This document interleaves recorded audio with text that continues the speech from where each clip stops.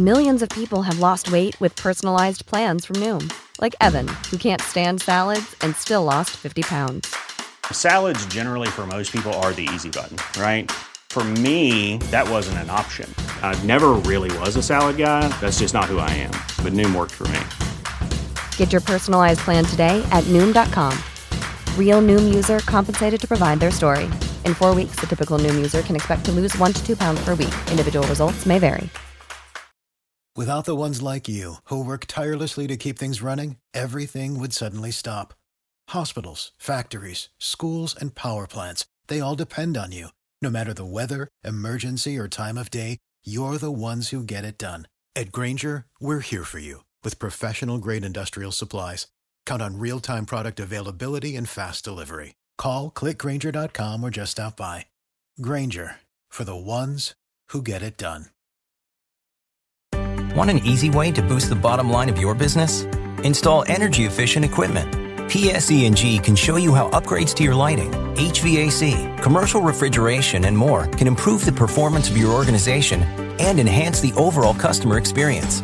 Contact us to set up a free on-site energy assessment. We'll provide the expert advice you need to jumpstart your savings. Visit bizsave.pseg.com today. Welcome to Talk the Cakey, Matt and Iran.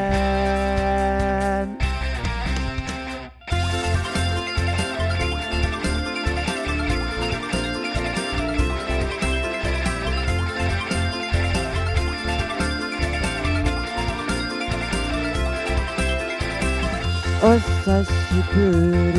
お久しぶり。あの時はなんだ？新しい世界がある。ああ、そうなんですか。レポートとアンサー、全部ができるよ。アニメがいいからいいね。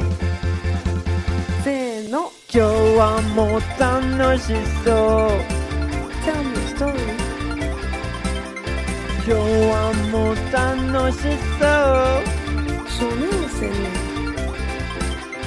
今日はもう楽しそう。Oh, I didn't know about that one. 今日はもう楽しそう。Oh, it's so cool.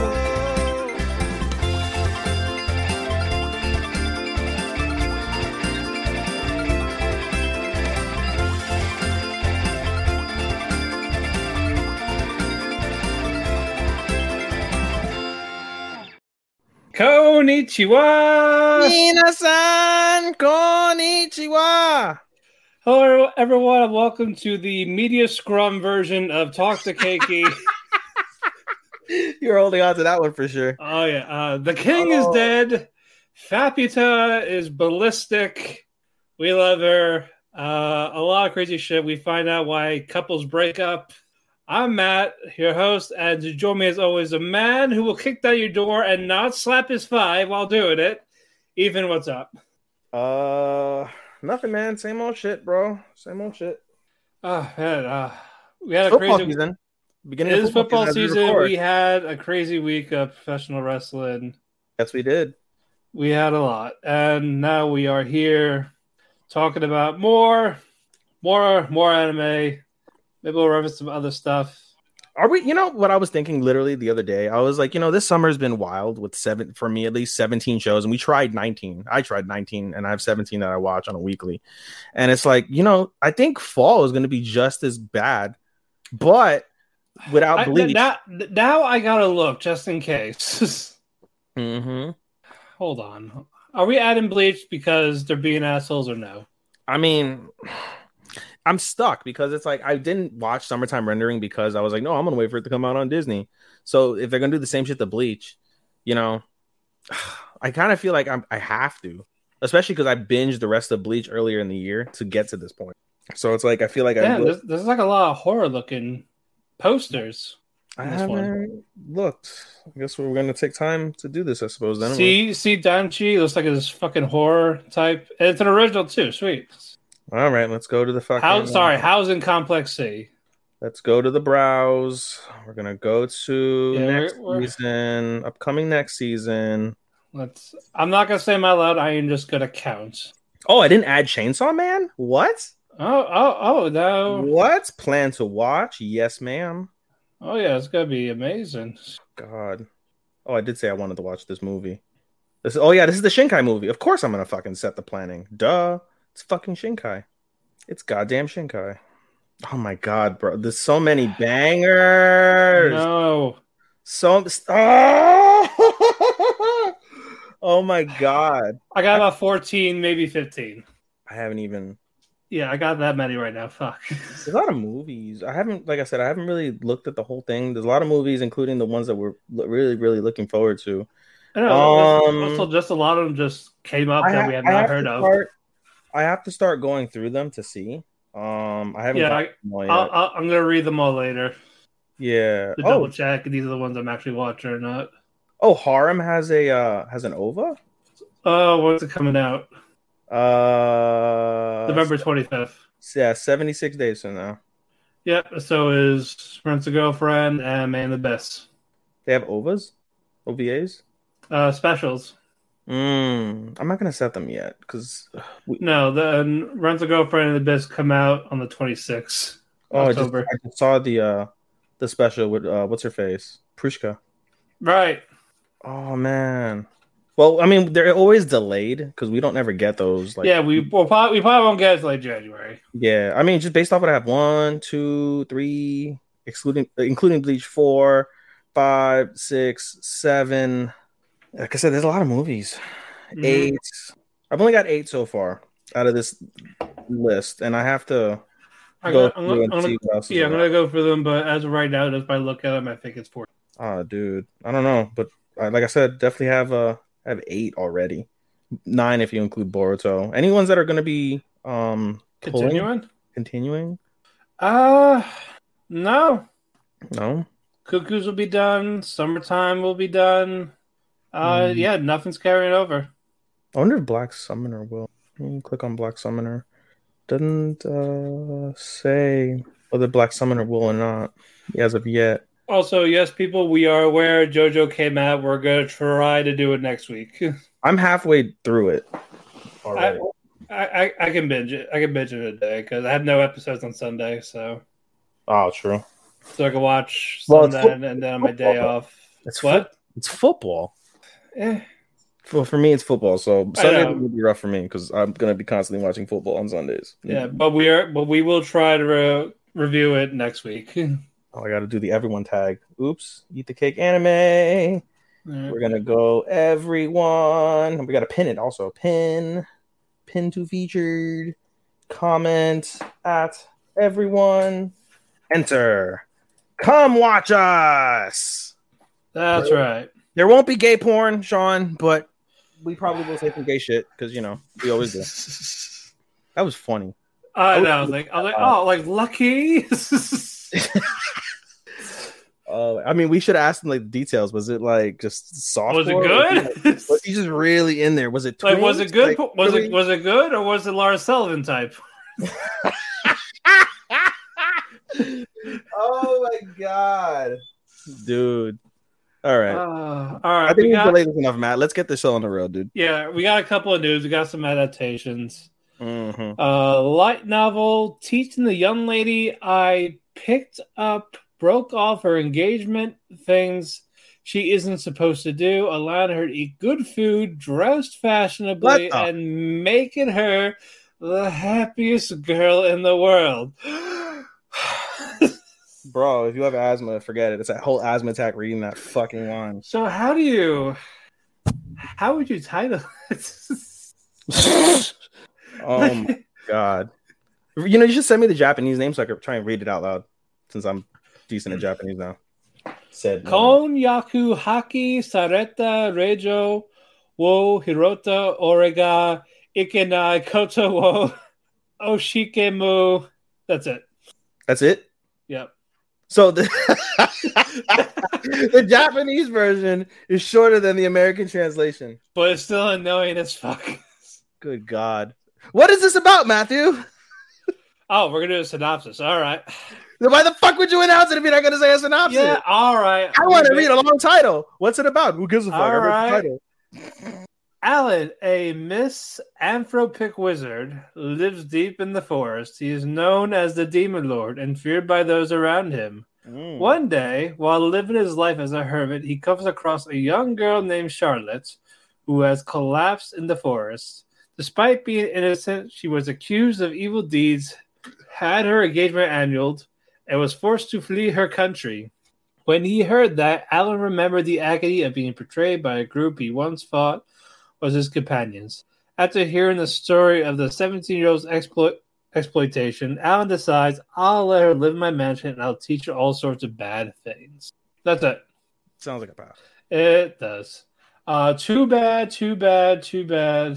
I guess when you put a comment, it goes 3 different directions, but fuck it. Too bad. Yeah, too bad. We can get exactly, too bad. You could choose to ignore it. Anyway, unfortunate news. Isekai Oji-san is being delayed again?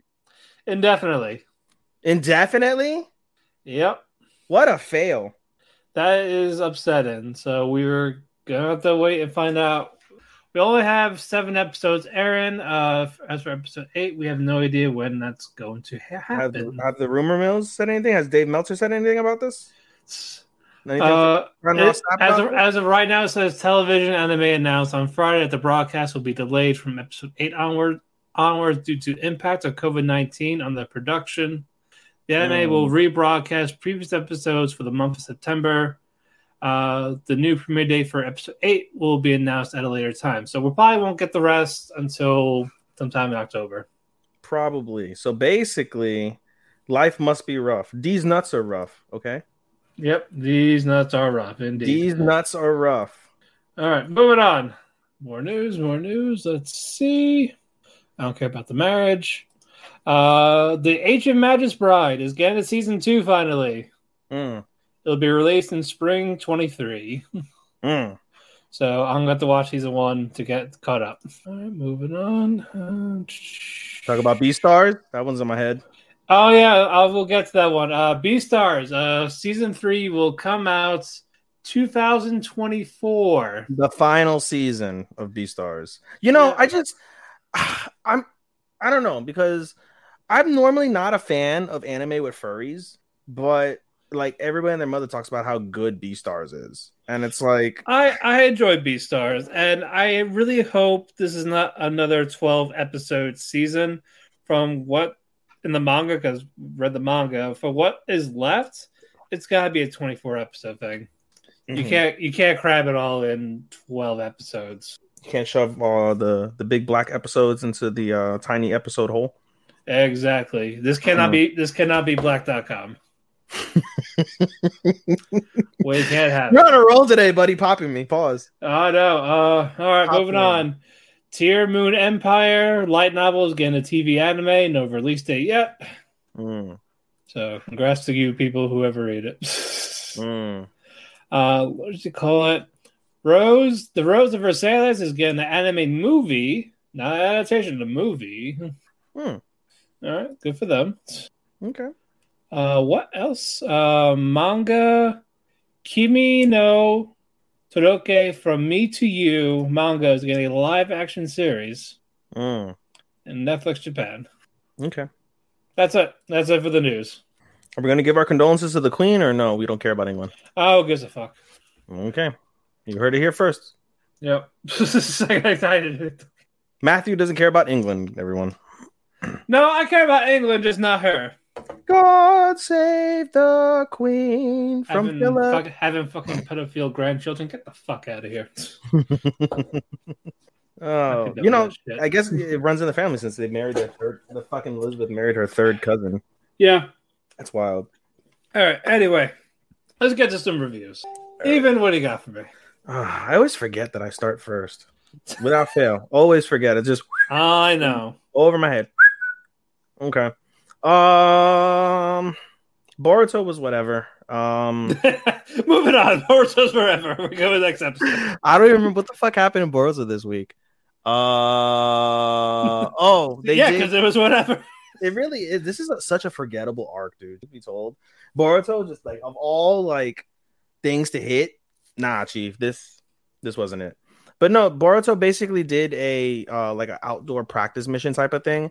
They basically did like straws from a hat and picked their teams, and so Kawaki got separated from K.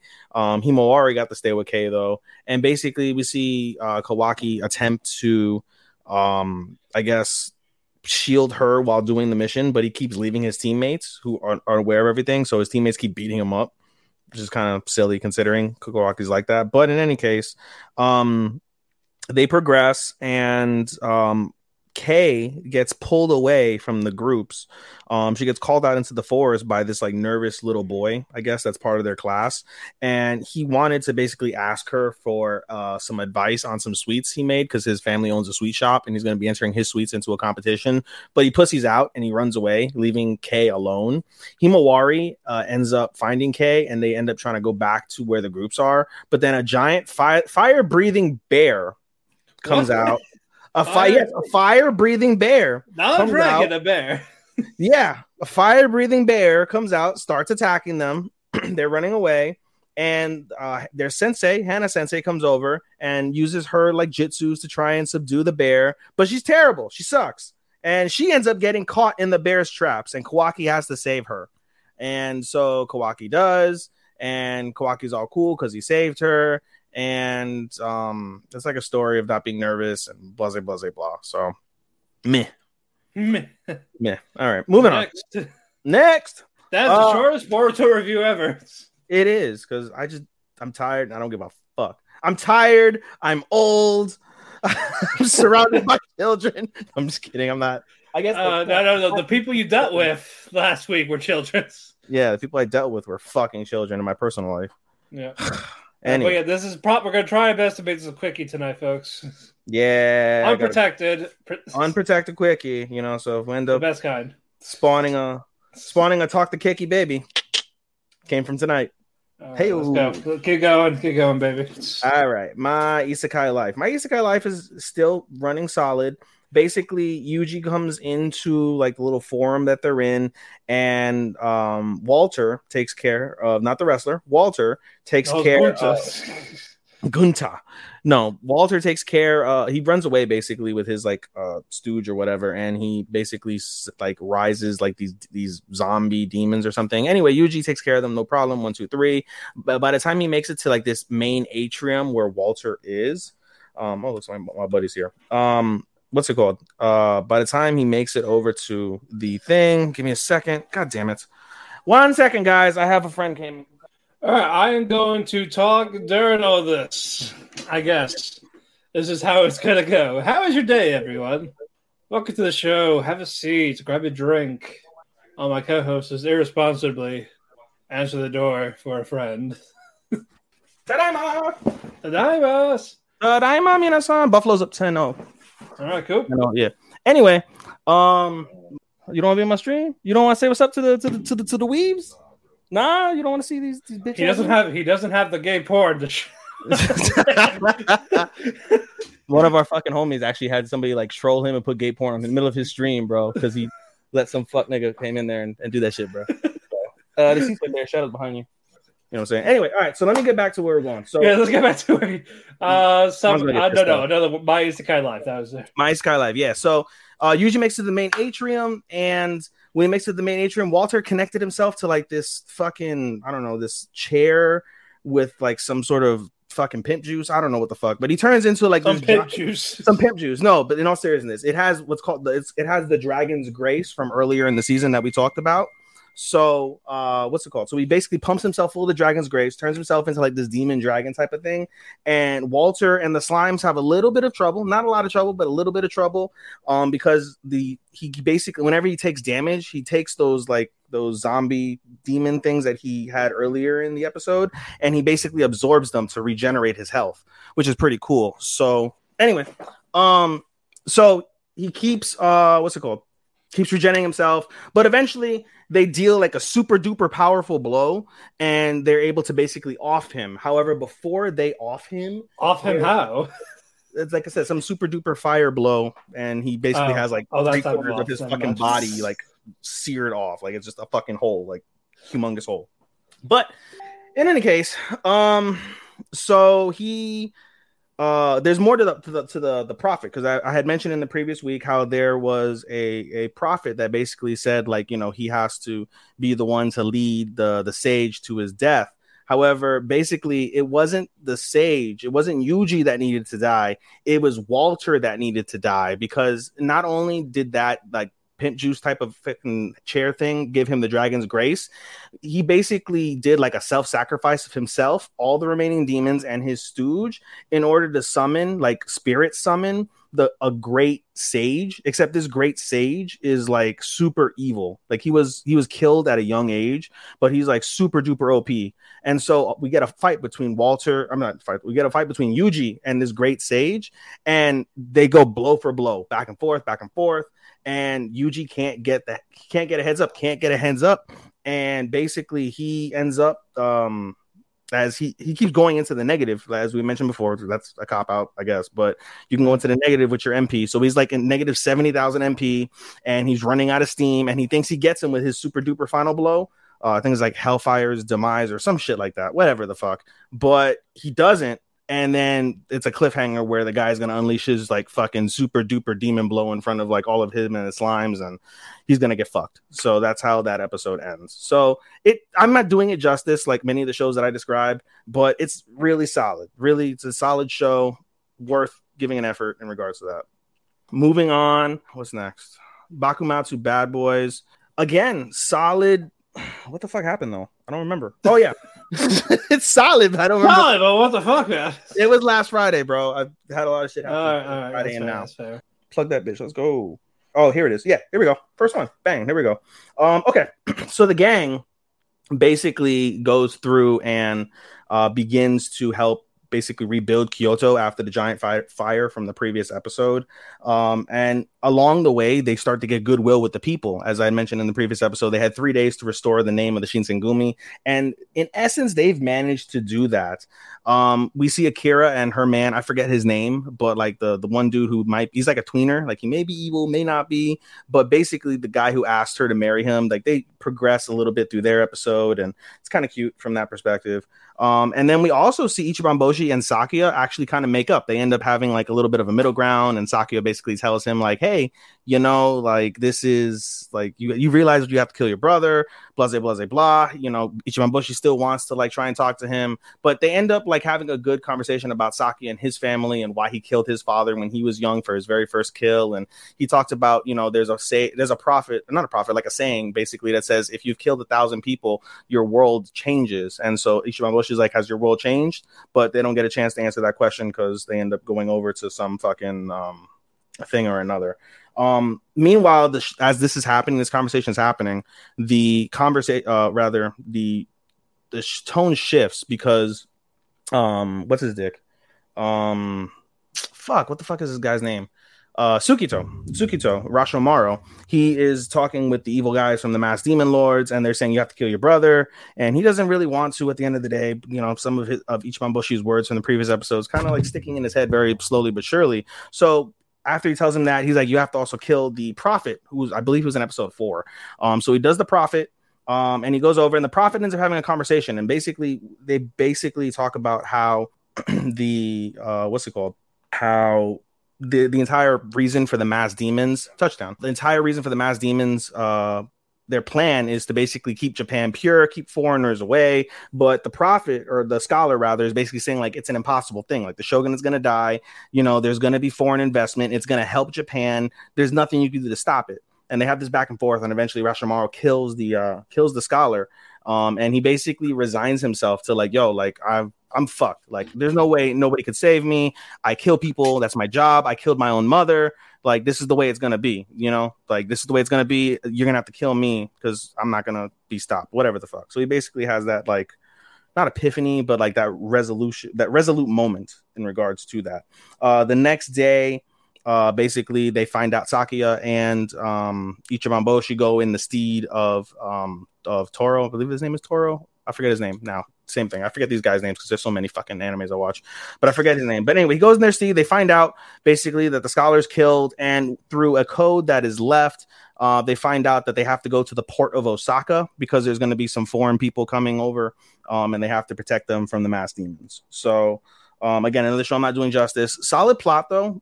I really enjoy this because even though like they have some magical swords at the same time, it's still 14th century Japan, like 13th century, 14th century Japan.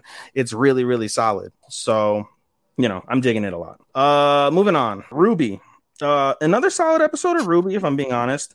We basically see how the plan happened from episode 9 with Blake. Blake basically says like, hey, I'm going to let the Grimm infect me. And once it infects me, I'll be on equal leveling with Negative Weiss, and we'll be able to fight it out. And then my goal is that, she'll be able to like really see eye to eye with me in this same level, since we're going to be level. And then I'll just trust you guys to save me. And so it comes with its disadvantages and advantage for that, because she's super powerful, super dark, but because she willingly let the Grimm take over her and it wasn't a hostile takeover, they still expect her to kind of pull through easier because of the fact that she still has her like will, and she maintained her will. But basically we see them go back and forth. It's a really tight battle. We see Weiss get the head, and this allows RWBY to be able to get past the battle. Her sister Yang helps her get past whatever field she has to do, whatever thing she has to do, whatever fucking battle, whatever the fuck. And she gives her the relic, and she basically, RWBY goes into the theater room, and the episode ends with RWBY basically fighting the Grimm that's inside of Weiss the final time, so that way she can save Weiss. So again, as I mentioned before, really solid. I hate that it's not a standalone. Like, this is just a piece. It's like a long series within the piece of RWBY, because the rest of RWBY sucks, like in terms of the animation, and it's in English, and I don't want to watch it in English either. So that sucks, but really solid. And you know something? If it wasn't for Made in Abyss, I swear to you, if it wasn't for Made in Abyss, I would pick RWBY for my soundtracks of the year. Love the music. I love the music in RWBY, and it's got great animation. That's what keeps me going. Like, the story's okay because of the fact that it's mixed in between that, but the animation and the music, awesome. So Rooster Teeth in 2022, thumbs up, buddy. Thumbs up. And then what do we got left? Ichi ni san shi go Saigono anime. Black Summoner. I love Black Summoner. This is one of my low-key favorites of the season, Black Summoner. So basically Yuji speaks to his new wife. What's her face? What's her dick? Fuck, I forgot her name now. Mel. What's her dick? What's her dick? Melfina. And so she speaks to Melfina, and Melfina's like, hey, congratulations on being able to summon me. You get a reward. And you think like, oh, is it gonna be sexual? Nah, it's not gonna be sexual. So he gets basically Melfina's grace. And so there's a thing where if you get like a goddess's grace, it helps you in battle. And so he asks like, okay, so I got your grace. What does that give me? So the first thing it does is it gives him the ability to tank a fatal shot once a month. Like, he can just get like blown to bits and die, and he'll survive once a month. And the second thing it allows him to do, which is the more critical aspect, it allows him to summon a hero class character. He can basically summon a hero class character. And so the rest of the story of that episode basically follows like how he wants to summon the character.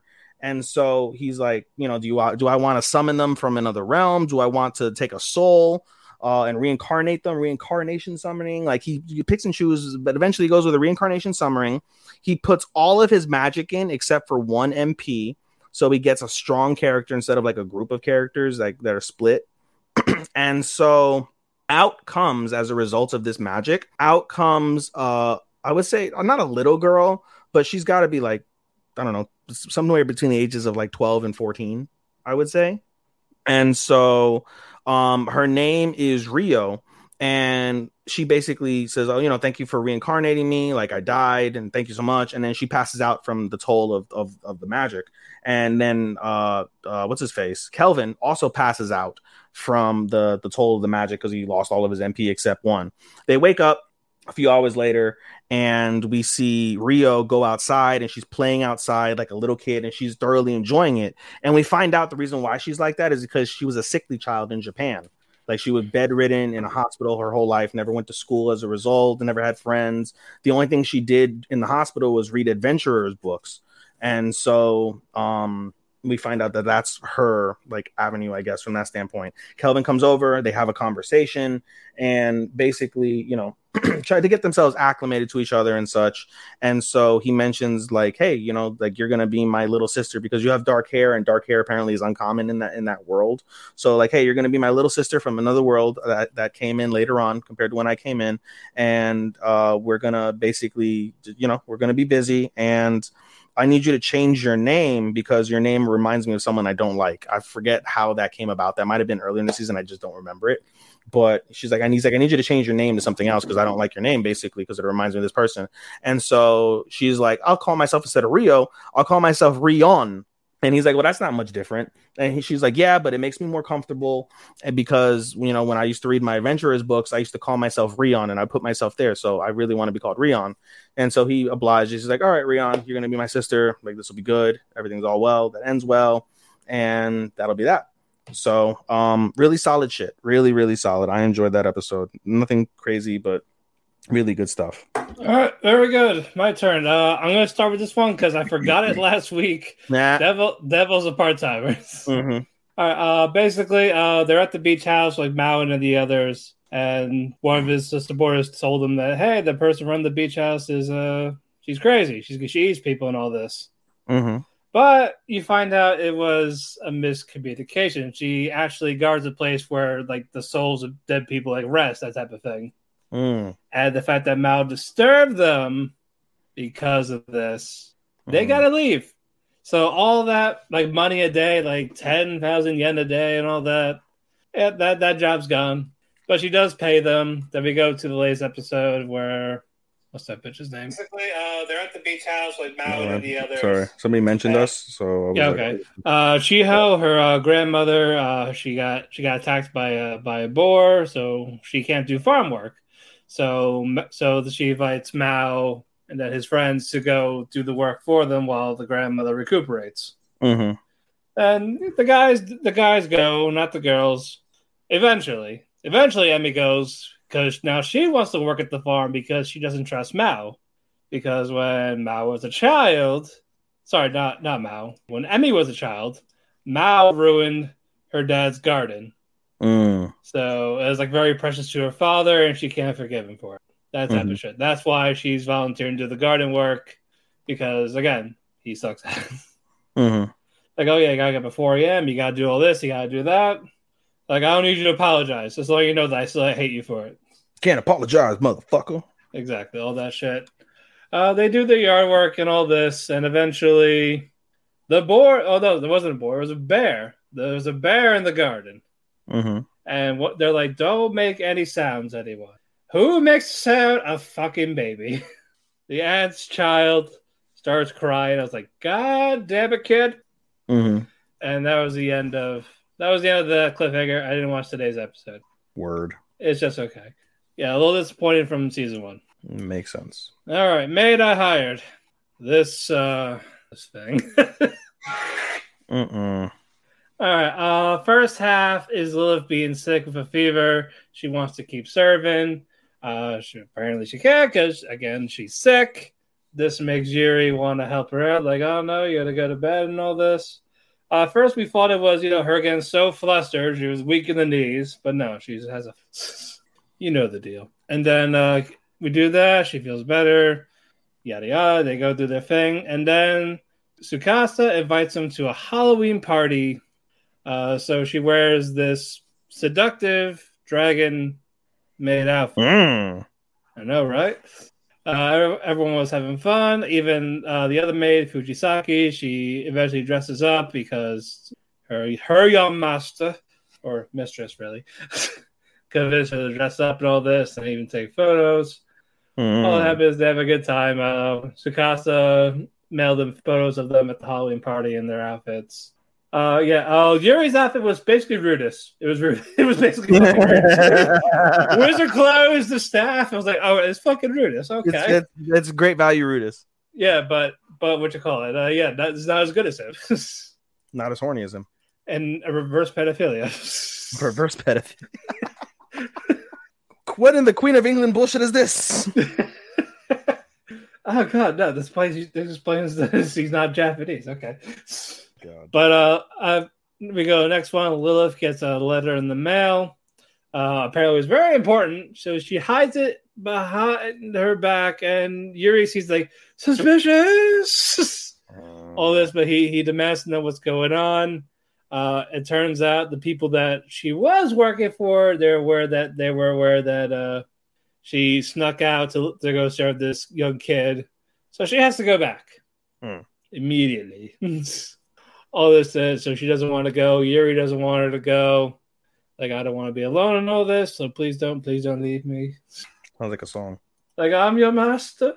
I don't want to be alone. Please don't, please don't. Yeah, then she just crumbles up the paper saying, fuck it, I'll stay. What's the worst that could happen? Hey. So we'll wait until next episode when something worse happens. All That just sounds so drab.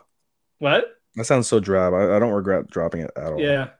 No, I have a duty to fulfill the finish it. Isekai Oji-san.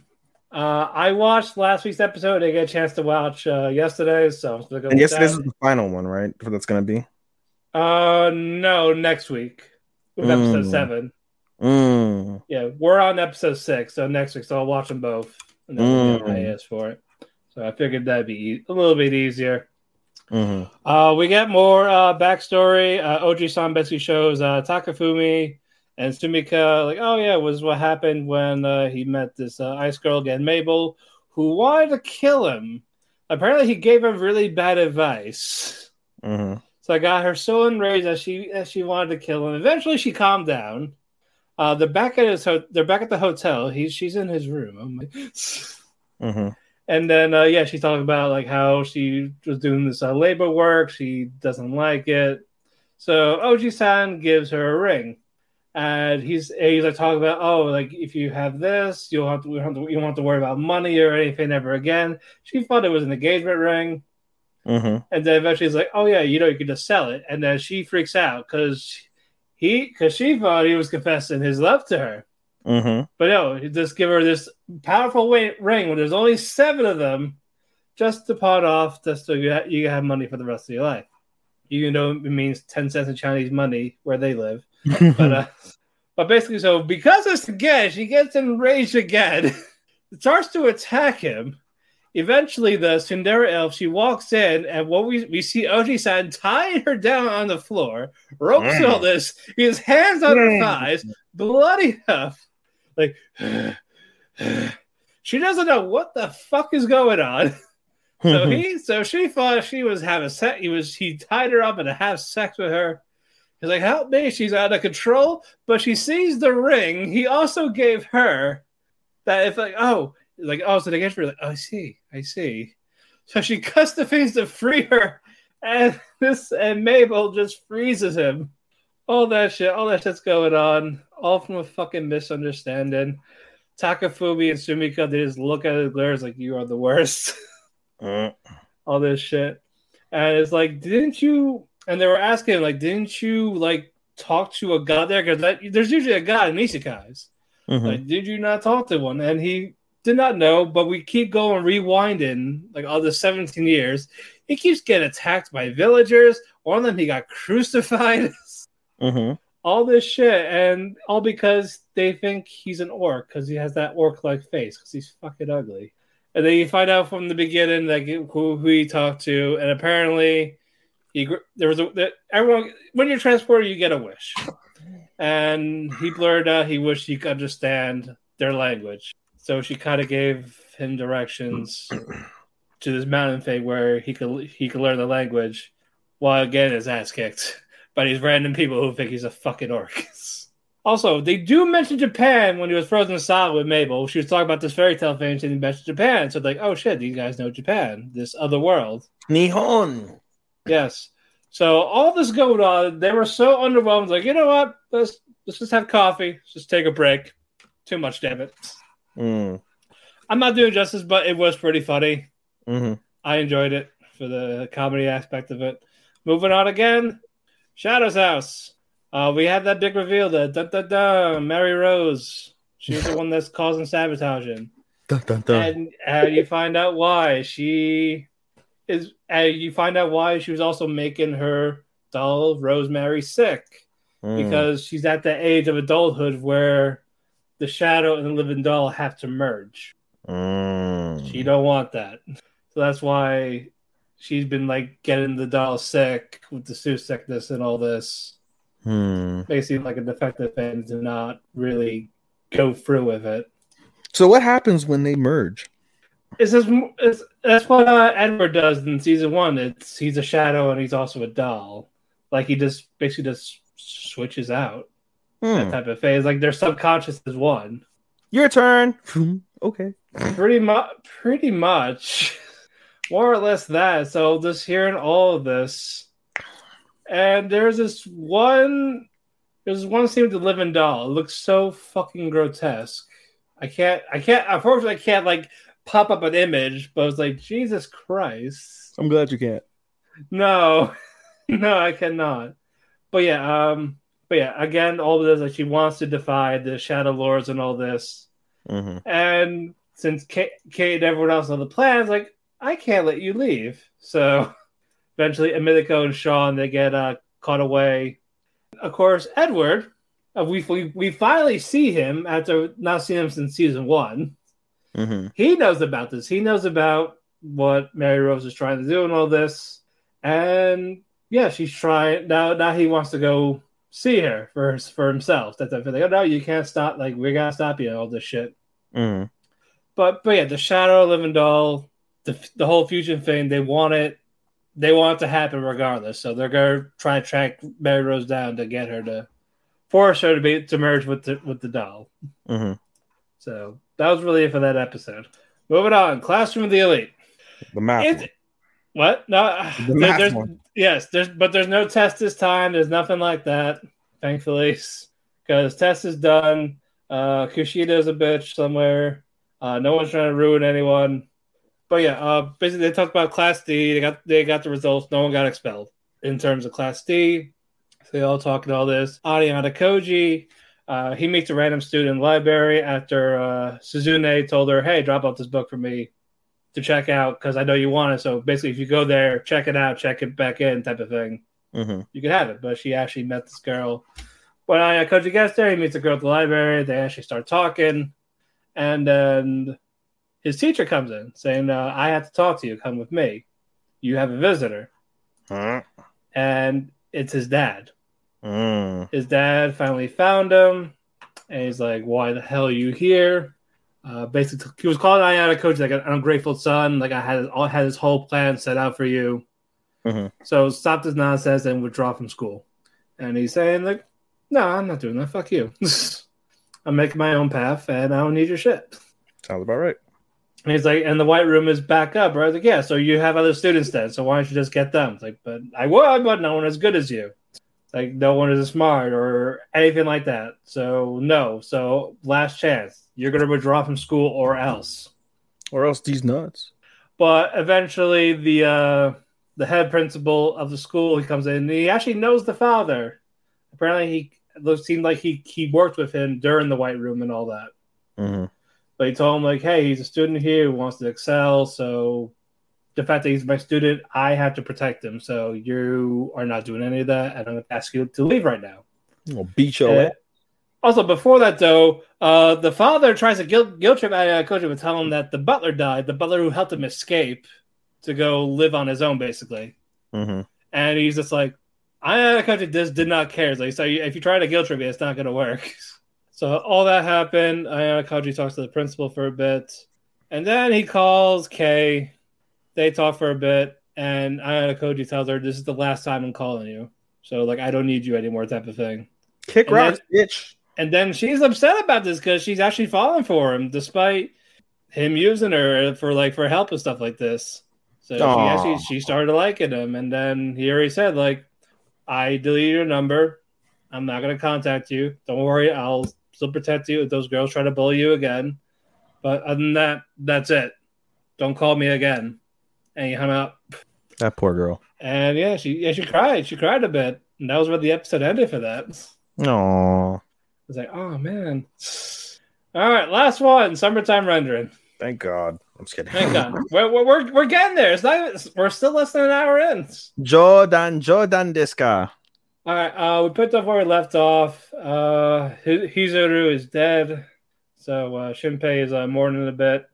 He talked to. By the way, unrelated, the fucking memes from Summertime Rendering of a fucking Shinpei pulling a fucking Subaru. I love Amelia. Yeah. Oh yeah, I'm gonna get to that. It's this episode. Oh, is that episode? Yeah. Oh, please do. But Hishigawa, the father, he was like talking and all this, and then Shinpei had a epiphany type of thing. Because it's July 24th, like where the festival happened, where everyone basically got swallowed up. They're there now, and this is also where he met Ushio. So they think that Ushio is alive. So basically, like she put her stuff, her memory stuff like that, in a shell, like the shell that he carries around, this shell necklace thing. Seashell. Yep. So basically. It's basically the plan is to find her in the water, like in the ocean, to make her see that shell to regain her memories and all this. But why wouldn't she be a wrinkled fucking bag at this stage? Again, I think this is just a shadow copy still. They don't really age. Okay. Like Shide, he's fucking like 300 years old, still alive. And he looks like what? Like 50? Not even like 40. Yeah, like so that it's kind of fucked up because like okay, fucking Shinpei's gonna grow old as fuck, and then Ushio's gonna be 7. Well, when the shadows are gone, she's dead. So like dead, but like permadeath.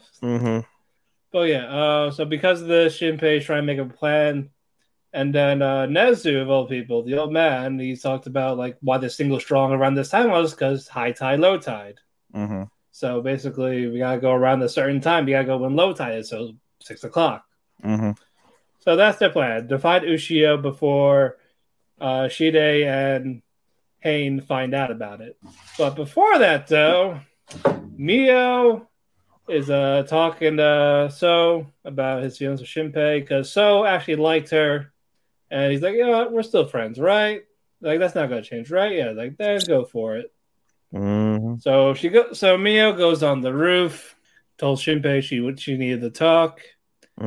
And she said she loved him. And he said, oh. And she's like, that's all you gotta say? Oh, like, what the fuck? And then he starts apologizing and all this, but and he said, I love Ushio. I see you as a little sister, nothing more. And Mio said, I know. And let's have incest. They're not really related. Yeah, no. But yeah, the fact that, they had that little brother-sister type bond, but still, no. But she was aware. It was more she felt like she had to say it in case they all die tomorrow.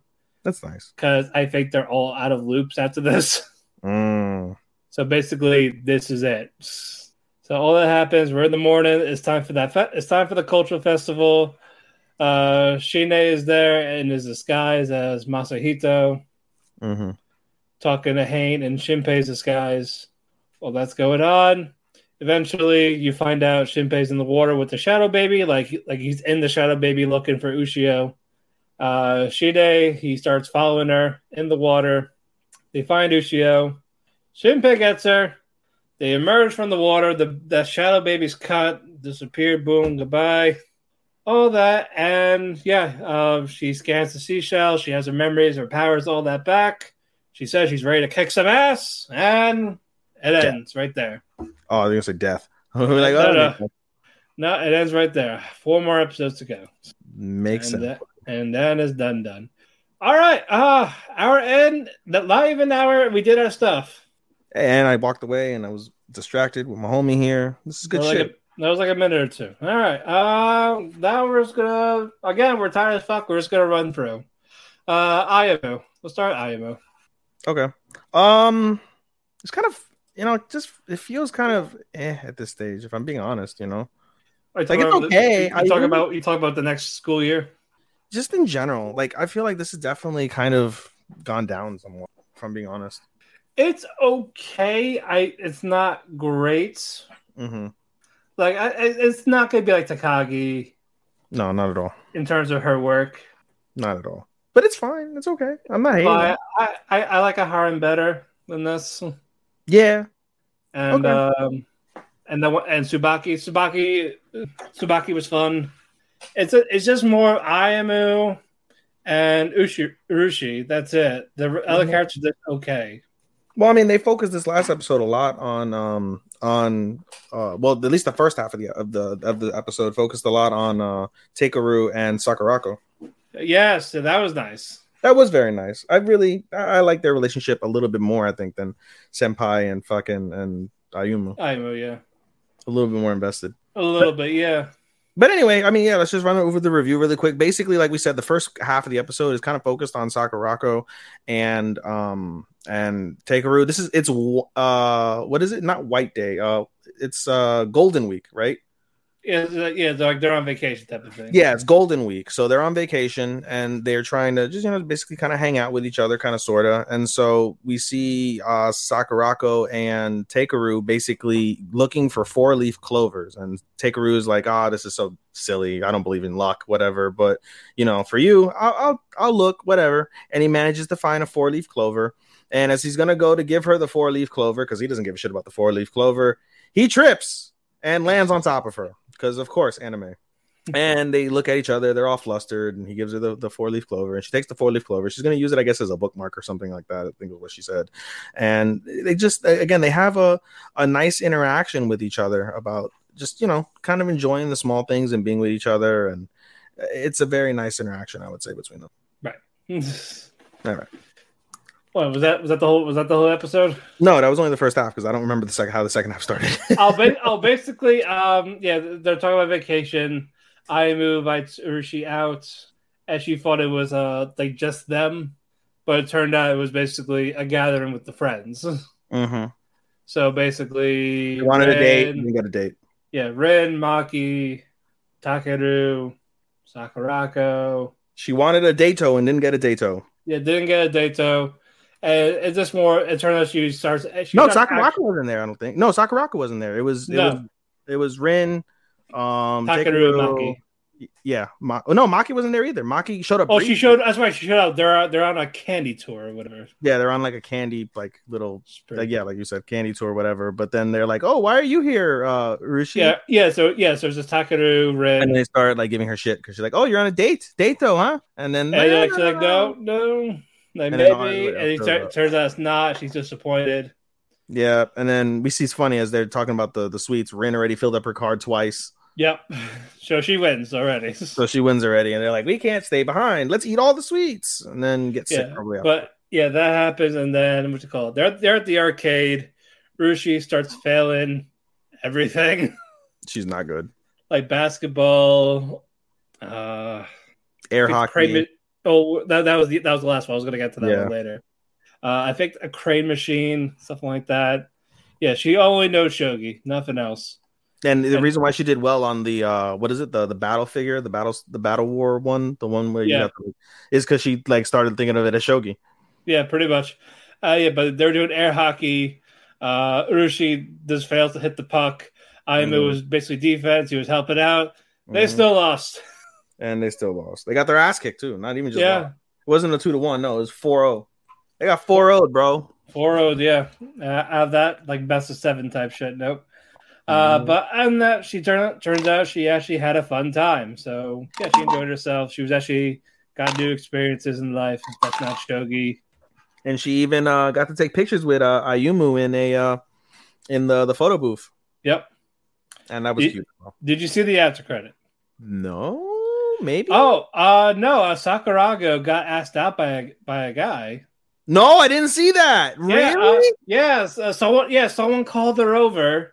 You don't see what happens. They see her, and fucking Takeru talking, and she asked him, "How do you know if you like someone?" That type of thing. Mm-hmm. And explain all this, and then she gets all flustered, and she says, "Okay, so I'm going to reject the guy that asked me out." Wow. And then Takeru's like, "Okay." He's like, "Huh?" Wow. Yeah. I didn't see that. Yeah, that happened. Cool. So good for her. Good for her. Kawaii. All right, moving on. Fucking Vermilion Gold. A solid episode. Fucking solid. Elote. Was that his name? Elote? Lowlight. Okay. Lowlight. Fuck that guy. Bro, savage. Already. First it was the this one we got to talk 2 episodes because when we recorded last Monday. First exam, it was basically put Mana in the crystal. Of course, Lilia, Alto, they figured out Alto broke the crystal. No, you gotta build up. You can't just say Alto broke the crystal. Basically, all the students suck. Lilia came over and she basically is like, he is not to put your mana in on the crystal, it's to put it in the flame. Yeah, and the flame in there. And oh my god, it's great. And then of course everybody else fucking starts, and they do well, including one student who we'll see toward the end of that episode. But the last person is Alto, and Alto walks up with Vermeil, and everyone's like, "Why is there 2 people?" And they're like, "That's the familiar." No, it's a familiar. Nope. Just let him. It's fine. And Alto starts walking around, and he's like, "Yep, I knew it." And basically, Vermeil tells him, like, "No, that's not the right spot." No, not yet. You have to explain that. First off, you see Alto realize like the trick isn't even to put the mana in the flame. The trick is to find the magic circle within the crystal, because basically the crystal acts as a conduit, and there's a space where the magic circle is perfect, and that's where you basically can get the most mana into the crystal in the shortest amount of time and distance and such. And so he finds the space relatively quick. The proctor is like, "Oh, he found the space, perfect." Then what's her face? Vermeil is like, "That's not the spot, right, Alto?" And he's like, "Yeah, you're right, that's not the spot." And so he goes to the other side, and he goes to the absolute worst spot, and then puts mana. Where you can't really draw, where they really can't draw mana. Yeah. And he's like, and the guy's like, "Oh, it's the worst spot. What is he trying to do?" And then so he starts pouring mana in, and it's beautiful. Like the flame goes, the flame turns silver. Everyone's astonished, and then you hear Vermeil in the sexiest voice whisper in his ear, like, "Let's scare them." Right? Yeah, and he agrees to it. He agreed, like, yeah, he got caught up in it, bro. And he pours all of his mana in that bitch, and the crystal explodes, and everyone is losing their fucking mind. And Alto's like, "I'm sorry, He's like, it's fine. You passed. He's apologizing. He's like, "Yeah, you passed." And he's like, "You're not supposed to tell him that." I was like, "How can you fucking not? He destroyed the crystal with his mana."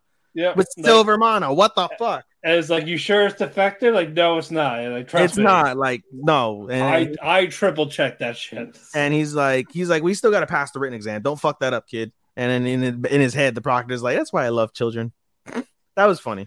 Yeah, that happens. Of course, Alto needs a refill. Yep, and so does Vermeil. So they play tonsil hockey in the corner. I mean, he has to have fingered her during this somewhere. Bro, she must have sucked him off. God, she must have gotten way more than just kisses at this stage. No, I'm saying with the dress, she can easily slice her fingers in. Bro, I'm sure she doesn't wear anything underneath. Bro, she's naked all the time at home. Yeah, like she's got to be clapping cheeks. How do you not clap cheeks? Oh, she's telling him like, "How this is how you do a blowjob, pal." For real, like, yo, you should be clapping cheeks, bro. Clap, clap, clap, clap, clap. But during this, we see the villain talking to the student that the student was talking to Alto. Yeah, so basically that student that we had talked about that did really well in the first exam before Alto went up, he went to take a piss, and then we see Lowlight come up and say like, "Hey, I'm gonna borrow your ticket." Shanks this fucking guy in the carotid artery, and he just bleeds everywhere and dies. Takes the ticket. Alto's almost late because he's busy fucking finger banging Vermeil in the corner. Yeah, and he makes it in time. So does Lowlight, and that's where that episode ends. The next episode starts off. Is the written test? He's sleeping. Yes. Lowlight just goes straight to sleep, and Alto's like, "What the fuck are you doing?" And Alto takes his time, and he gets his test, and he's almost done. Then Lowlight wakes up. Yeah, and he's starts like writing the test. Yeah, he's like, "All right, let's look at this test. All right, easy enough." Done! He throws it, and he starts throws all the papers in the air, and then Alto's like, "What the fuck is up with this guy?" And then he starts talking to Alto, like, "Oh yeah, how you doing? This is easy, right?" And they get in trouble with the proctor, and then he's like, "I'm trying to finish this test." He's like, "Oh, it's not like it matters. No one's gonna finish this test anyway." He's like, "Huh?" And then when he says that, in a bit of foreshadowing, one of the other proctors within the school runs up to the proctor that's taking care of the written exam, and is like, "Hey, fuck the yeah." He's like, "Fuck the." He literally said, "He's like, forget the exam. There's a dead body in the bathroom of a student that's supposed to be in this room." And he's like, "What?" And then the other proctor immediately recognizes Lowlight, and he's like, "Stop!" And Lowlight's like, "Oh, you found me," and he blows up the entire fucking room. Right, blows it up with a. He blows it up with a fucking castle. A castle. I get what is that? Not a figure, but like, I don't know. What do you want? How do you want to say that? I don't know. Basically, a giant castle. And so one of his ability basically is to summon chess pieces. Yeah. And so he basically summons a rook. And he the rook is OP as fuck. Like it shoots cannons and all this shit. High defense. Yeah, high defense. The students manage to escape, and what's her called? Lilia and their friends, they manage to sneak back into school, but they can't get into the classroom because there's a thick veil over the classroom, which is done by one of Lowlight's accomplices, who is still a Platinum Square herself, the witch looking one. And so we basically see two proctors and Alto and Vermeil fight Lowlight, and they all get their asses kicked thoroughly. And when basically what's it called, even fucking what's her face, even Vermeil goes into her fucking demon form in front of everybody and just instantly gets shut down with some type of like lock magic, and it's wild. And she passes out, and Alto loses his fucking mind. Alto goes Super Saiyan. Yeah, he goes Ultra Instinct. Alto goes Ultra Instinct, and he still gets his ass kicked. Yeah, all that happened, all this power up, even he felt like, huh? That's new. He destroys parts of the Rook, and he's like fighting this inner energy because he loves her and he wants to save her. And fucking, he still gets his ass kicked as he's getting close to Lowlight. Lowlight pulls out the Knight, and the Knight has an extendo fucking like saber thingy. Lance, the lance. Yes, thank you. The lance. And we thought he stabbed in the heart, but no, he got him. He got him in the shoulder, and basically, and he still gets his ass kicked. And so, Alto is still pissed off, breaks the lance, and he tries to continue to fight, and he continues to get his ass kicked. And by this point, though, the other two proctors are dismantled. They're AFK. They're gone. Right? They're fucked up. And Alto still gets his ass kicked. And literally, the whole thing is basically they want to use Vermeil and the demon and the powers of her and other demons to destroy the world. And he basically says, he's like, oh, it's a typical anime cliche bad guy thing. You know, we just want to destroy the world. That was funny. He broke the fourth wall there. Yeah. But he basically says, like, hey, dude, like, I would have let you live. Like, you're good. If you left me alone, leave me alone, you get to live, right? That's a good trade, right? And no, Alto continues to fight, and basically Lowlight's, all right, motherfucker, you're gonna die. So he basically is gonna shoot this laser fucking beam at him, and all of a sudden it gets blocked, and all of a sudden you see the book from which Vermeil was sealed open up, and you see the apparition that you saw in, I believe, the episode before last in Alto's dreams. Yeah, a couple episodes ago, yeah. Alto sees the apparition, like, oh, it's you from the dream, and she goes, yeah. Lowlight's like, who the fuck are you, bitch? And basically she's like, I'm the first sage, like I'm the very first person to master magic, and I'm the person that trapped Vermeil in the book. Of course, when Alto hears that, he gets angry because of that. And so, but basically, you find out like she told me to. Yeah, she told me to. And they're like, what? And they're like, basically, Vermeil has trapped herself in like kind of like this rut due to to trauma. She has past trauma, and then she basically asked him the same question that he asked in the dream, like, are you willing to accept the so-called scourge of the earth, basically scourge of whatever the fuck, for everything she is? And he goes, yes. Do you love her? Yes. Okay. We're gonna go into the past. And so basically, as Lowlight's like, no, you're not, bitch, and he shoots another fucking laser beam at her, they all disappear. And they end up 550 years in the past, where we see a very young Vermeil. Maybe like 8 years old. You have to 8 to 10 max. And she's running to her sister for something, and that's where that episode ends. Yeah, so we got 2 episodes left, so I'm pretty sure this episode is going to be the flashback. Mm-hmm. And then the next one, they're going to be back where they were. They're going to kick his ass. I don't think that they're going to defeat him, though. You never know. Or he'll get arrested or something. I don't fucking know. I don't think they're going to so. do something. I don't think so, because he's got two other, like, you can't end the episodes that way because you have two other Platinum Squares that are working with him. I think the other Platinum Squares that are working with him save him, and they'll do a season 2. Hopefully they'll do a season 2. This is really good. This is a very solid show. We think the story got better. Yeah, this is the best story in an ecchi I've ever seen. Right. Solid. Moving on. Couple of cuckoos. It's getting weird. We got a reveal, folks. We got a major reveal. Apparently, out of nowhere, I don't know. She has a brother. Yeah. But not Nagi. No. It's another Nagi. It's another Nagi. I forget his name. I forgot his name, but no, Amado some shit. It's a set of twins. Or so we think. We don't know. So we think. We don't know. I don't know. But anyway, basically we have a brother, and that's who Erica's trying to reach out to. And the episode basically focuses, the rest of the episode basically focuses on this whole like mysterious brother. And we, there's other stuff that happens in between that, between everybody, but the main focus is basically Nagi, because he wants to get to the bottom of this. He goes over to speak to Erica's father, his biological father. Yeah. And he said, at first he's like, I don't know what you're talking about. Yeah, basically his father keeps dodging the question. I was like, just tell them, like, why are you doing this to them? Keeps dodging the question of the fact that there's another Nagi. And basically he says, he starts talking about Sachi, and was like, oh, Sachi's a nice girl, da da da. Like, how do you feel about her? Like, how do you feel about it? He's like, what do you mean? It's my sister. And he's like, you don't have to marry Erica. You could marry Sachi, and that'll solve our problems too. I was like, and then that's how the episode ends. You're also forgetting about Hiro shipping all three of them.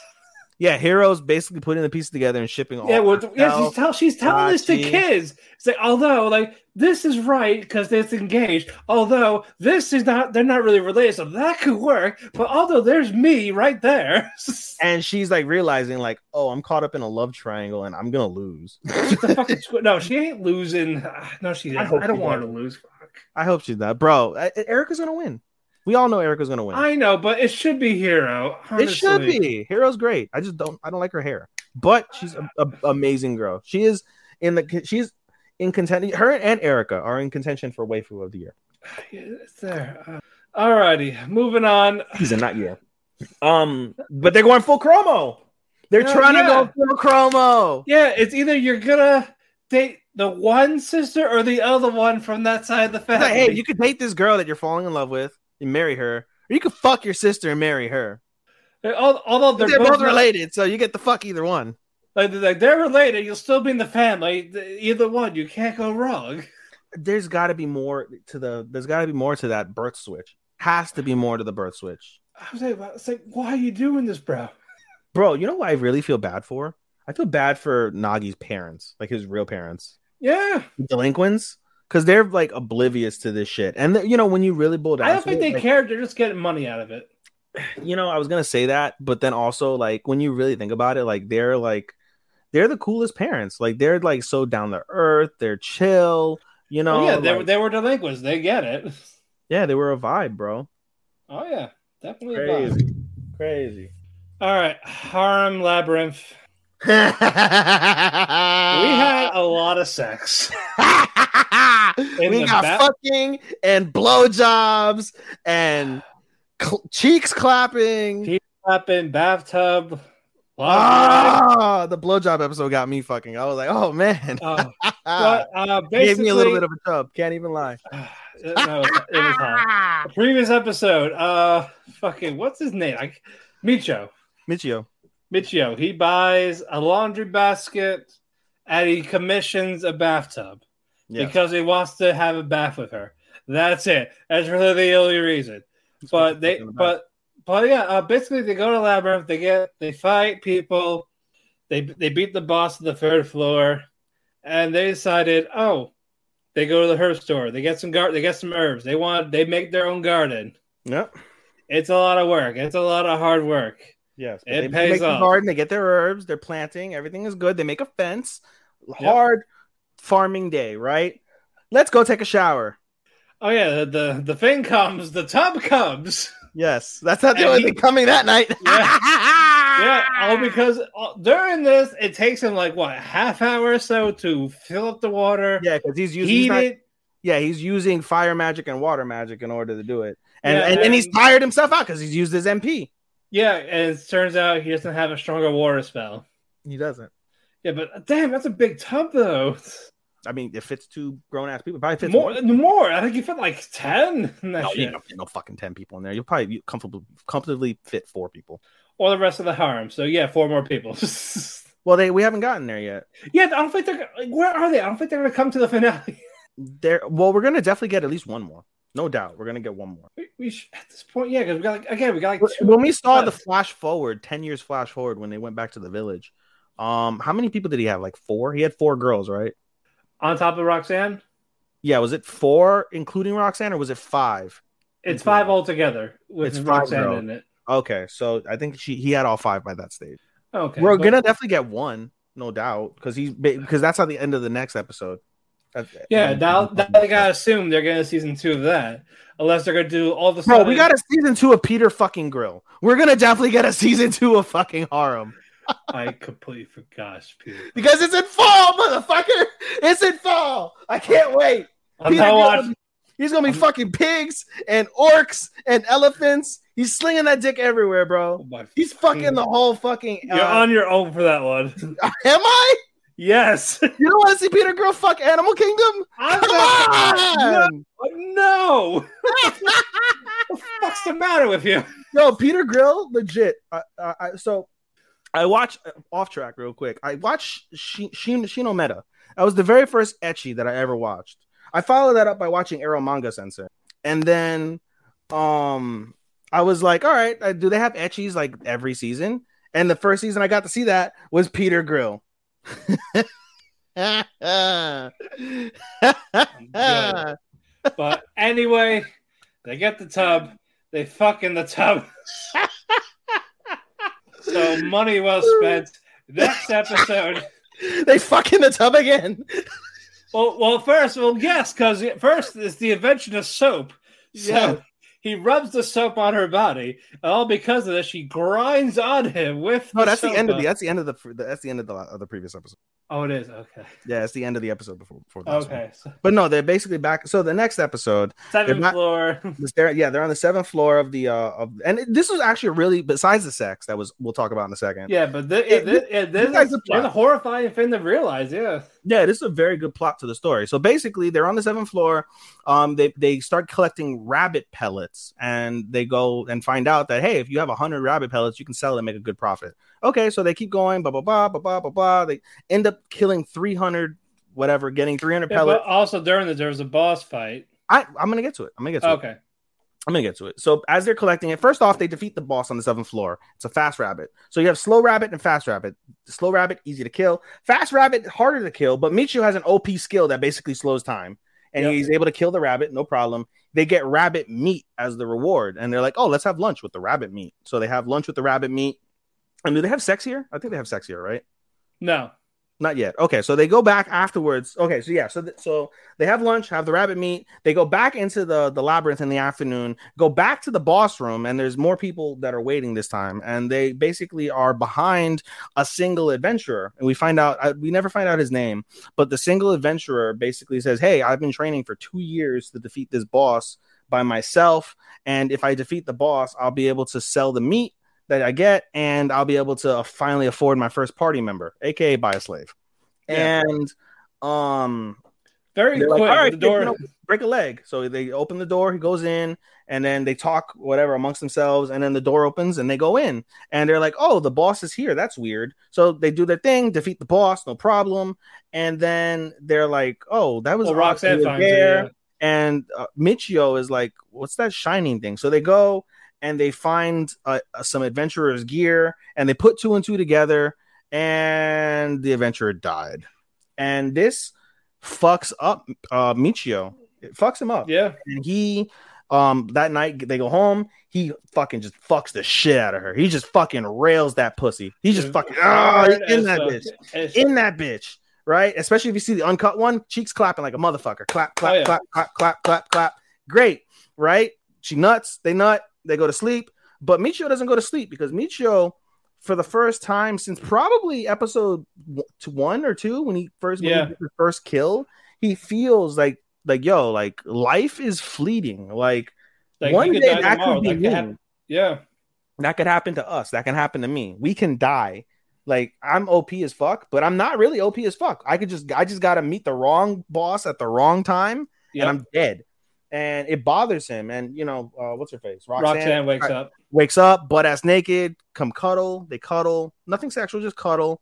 And he falls asleep eventually, and it really helps calm him down. The next day, they go to the labyrinth. They collect 300. They go sell the pellets. While they're in the pellet room, or while they're in the shop, rather, they start shopping around, and they buy Roxanne lingerie, and that comes into play at the end of the night. But they go back into the labyrinth after they sell the pellets for their money. Yeah, they're on the 8th floor. Plus, they got 300 and the 30% of 300. So that's like another 100. I'm gonna say like 350, maybe 350. Support for this podcast and the following message come from Corient. Corient provides wealth management services centered around you. They focus on exceeding your expectations and simplifying your life. Corient has been helping high achievers just like you enjoy their lives more fully, preserve their wealth, and provide for the people, causes, and communities they care about. As one of the largest integrated fee-only registered investment advisors in the U.S., Corient has deeply experienced teams in 23 strategic locations. Corient has extensive knowledge spanning the full spectrum of planning, investing, lending, and money management disciplines. Leverage Corient's exclusive network of experts to craft custom solutions designed to help you reach your financial goals, no matter how complex they may be. Real wealth requires real solutions. For more information, connect with a wealth advisor today at Corient.com. That's Corient.com. Corient.com. When you need mealtime inspiration, it's worth shopping Kroger, where you'll find over 30,000 mouth-watering choices that excite your inner foodie. And no matter what tasty choice you make, you'll enjoy our everyday low prices, plus extra ways to save, like digital coupons worth over $600 each week. You can also save up to $1 off per gallon at the pump with fuel points. More savings and more inspiring flavors make shopping Kroger worth it every time. Kroger, fresh for everyone. Fuel restrictions apply. But 350, something like that. Anyway, regardless, they get a good they make a good profit. Make a good profit for not using it. What they should have done is they should have freaking just bought winter coats. I don't know why they didn't just make custom winter coats. I thought I thought he was gonna make material out of it, but no, I guess you would have thought like it would have like done some sort of like new clothing or whatever. But no, it's like $10 per thing. So yeah. So we digress. Anyway. So they go back into the labyrinth. They're on the 8th floor this time, and the monsters are a little bit harder on the 8th floor.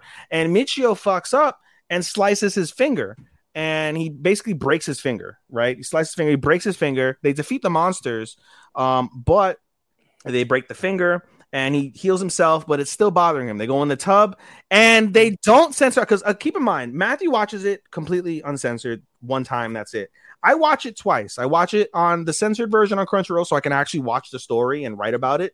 And then I go back on the uncensored version so I can watch the hentai and beat off to it later. So this is legit, not bullshitting. So she sucks the fingers. So she starts, and it's completely uncensored on Crunchyroll. He starts basically fucking sucking Michio's finger. And Michio gets hard, and Michio's like, "Can you suck my dick?" And she's like, "Okay." And she fucking sucks his dick. And she's a pro. She's fucking, goddamn, she's Superhead. Oh, yeah. She's and then he grabs her head, starts face fucking her. Yes. And fucking jizzes all down her throat. It was great. That was hot. That was really fucking hot. It was. No, and then, boom, that was it. And boom goes to Dynamite. And Matt and his significant other did that later on after he saw that episode. Aha. that was really it for that episode. And no, it's not it. So oh no, that's right. She wore the thing. She wore the fucking outfit. And they fucked again. But no, that's not it. So the end of the episode really happens. They go the next day, they wake up, they go back into the 8th floor, and they're still having problems. And they managed to defeat the boss again. Or not the boss, rather. They managed to defeat some villains on the 8th floor, but Michio basically realized it was some type of rabbit, yeah. Yeah, it was like a rabbit. Ones. Yeah, it was a rabbit, and he broke his finger on a bull. He was fighting a bull, by the way, when he broke his finger. But in any case, they start having problems. It becomes harder, and Michio's realizing, like, all right, we're at the point now where I'm going to have to really consider expanding the someone else, yeah. And that's where the episode ends. So we're probably going to Well, first Roxanne finds a crystal, and then... No, oh yeah, that's the other thing, too.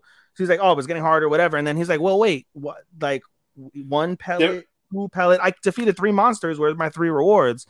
And Roxanne finds a skill crystal, and she's all excited over the skill crystal. And that's how the episode ends. You're right. So... we get story in between the sex, and the story's not bad. It's not Vermeil good. It's not as good as Vermeil. But the sex is hot. The sex is super hot, bro. I mean, he face fucked her and fucking jizzed in her throat. And you get to see that. And you hear the gurglings. Yeah, you hear the... Yes. Good shit, pal. We're making great progress. We're only an hour 21 in. We should do this. Why don't we fucking do this more often like this? Because you like to talk. I mean, goddamn it. It's like Bachamini. You talk too much. You never shut up. I am the table. Exactly. Speaking of something that is actually surprisingly good, Rent a Girlfriend. I'm going to put this on the record. This is the best episode the show has ever produced thus far. Truly. Definitely one of them, yes. Truly for me. The best episode. It was still cringe, but it was solid. It was tame. It was tame cringe, and everything you got was solid. And we start off with a super hot makeout session. Yeah, Labyrinth will censor it, but not this. No. What? You broke up. You muted. You muted. My mic. All right, hold on. Let me edit. I gotta go back. Fuck me. God damn it. Mike Yeti, son of a bitch. I went 2 episodes without fucking up my mic. You know that? I know. And then they're like, let's change it, pal. I know. Let's talk good about Rent a Girlfriend. Fuck. No, no. I was telling Sean this, and that as we mentioned, we just basically see a hardcore makeout session with Ruka and what's his name? And Kazuya. And Kazuya's taken aback, and what's it called? And Ruka, who's not drunk at all, she hasn't been drinking, but she just lets herself go and is just making out with him. And and then she stops herself. Yeah, when they start asking, "Where's Kazuya?" they stop. But no, what I was gonna say is, you really see in this moment, like I felt the most that I've ever felt for both characters, because for the first time in that moment, they really felt like a couple. Not felt like it because it was basically he forgot about Chizuru for a moment.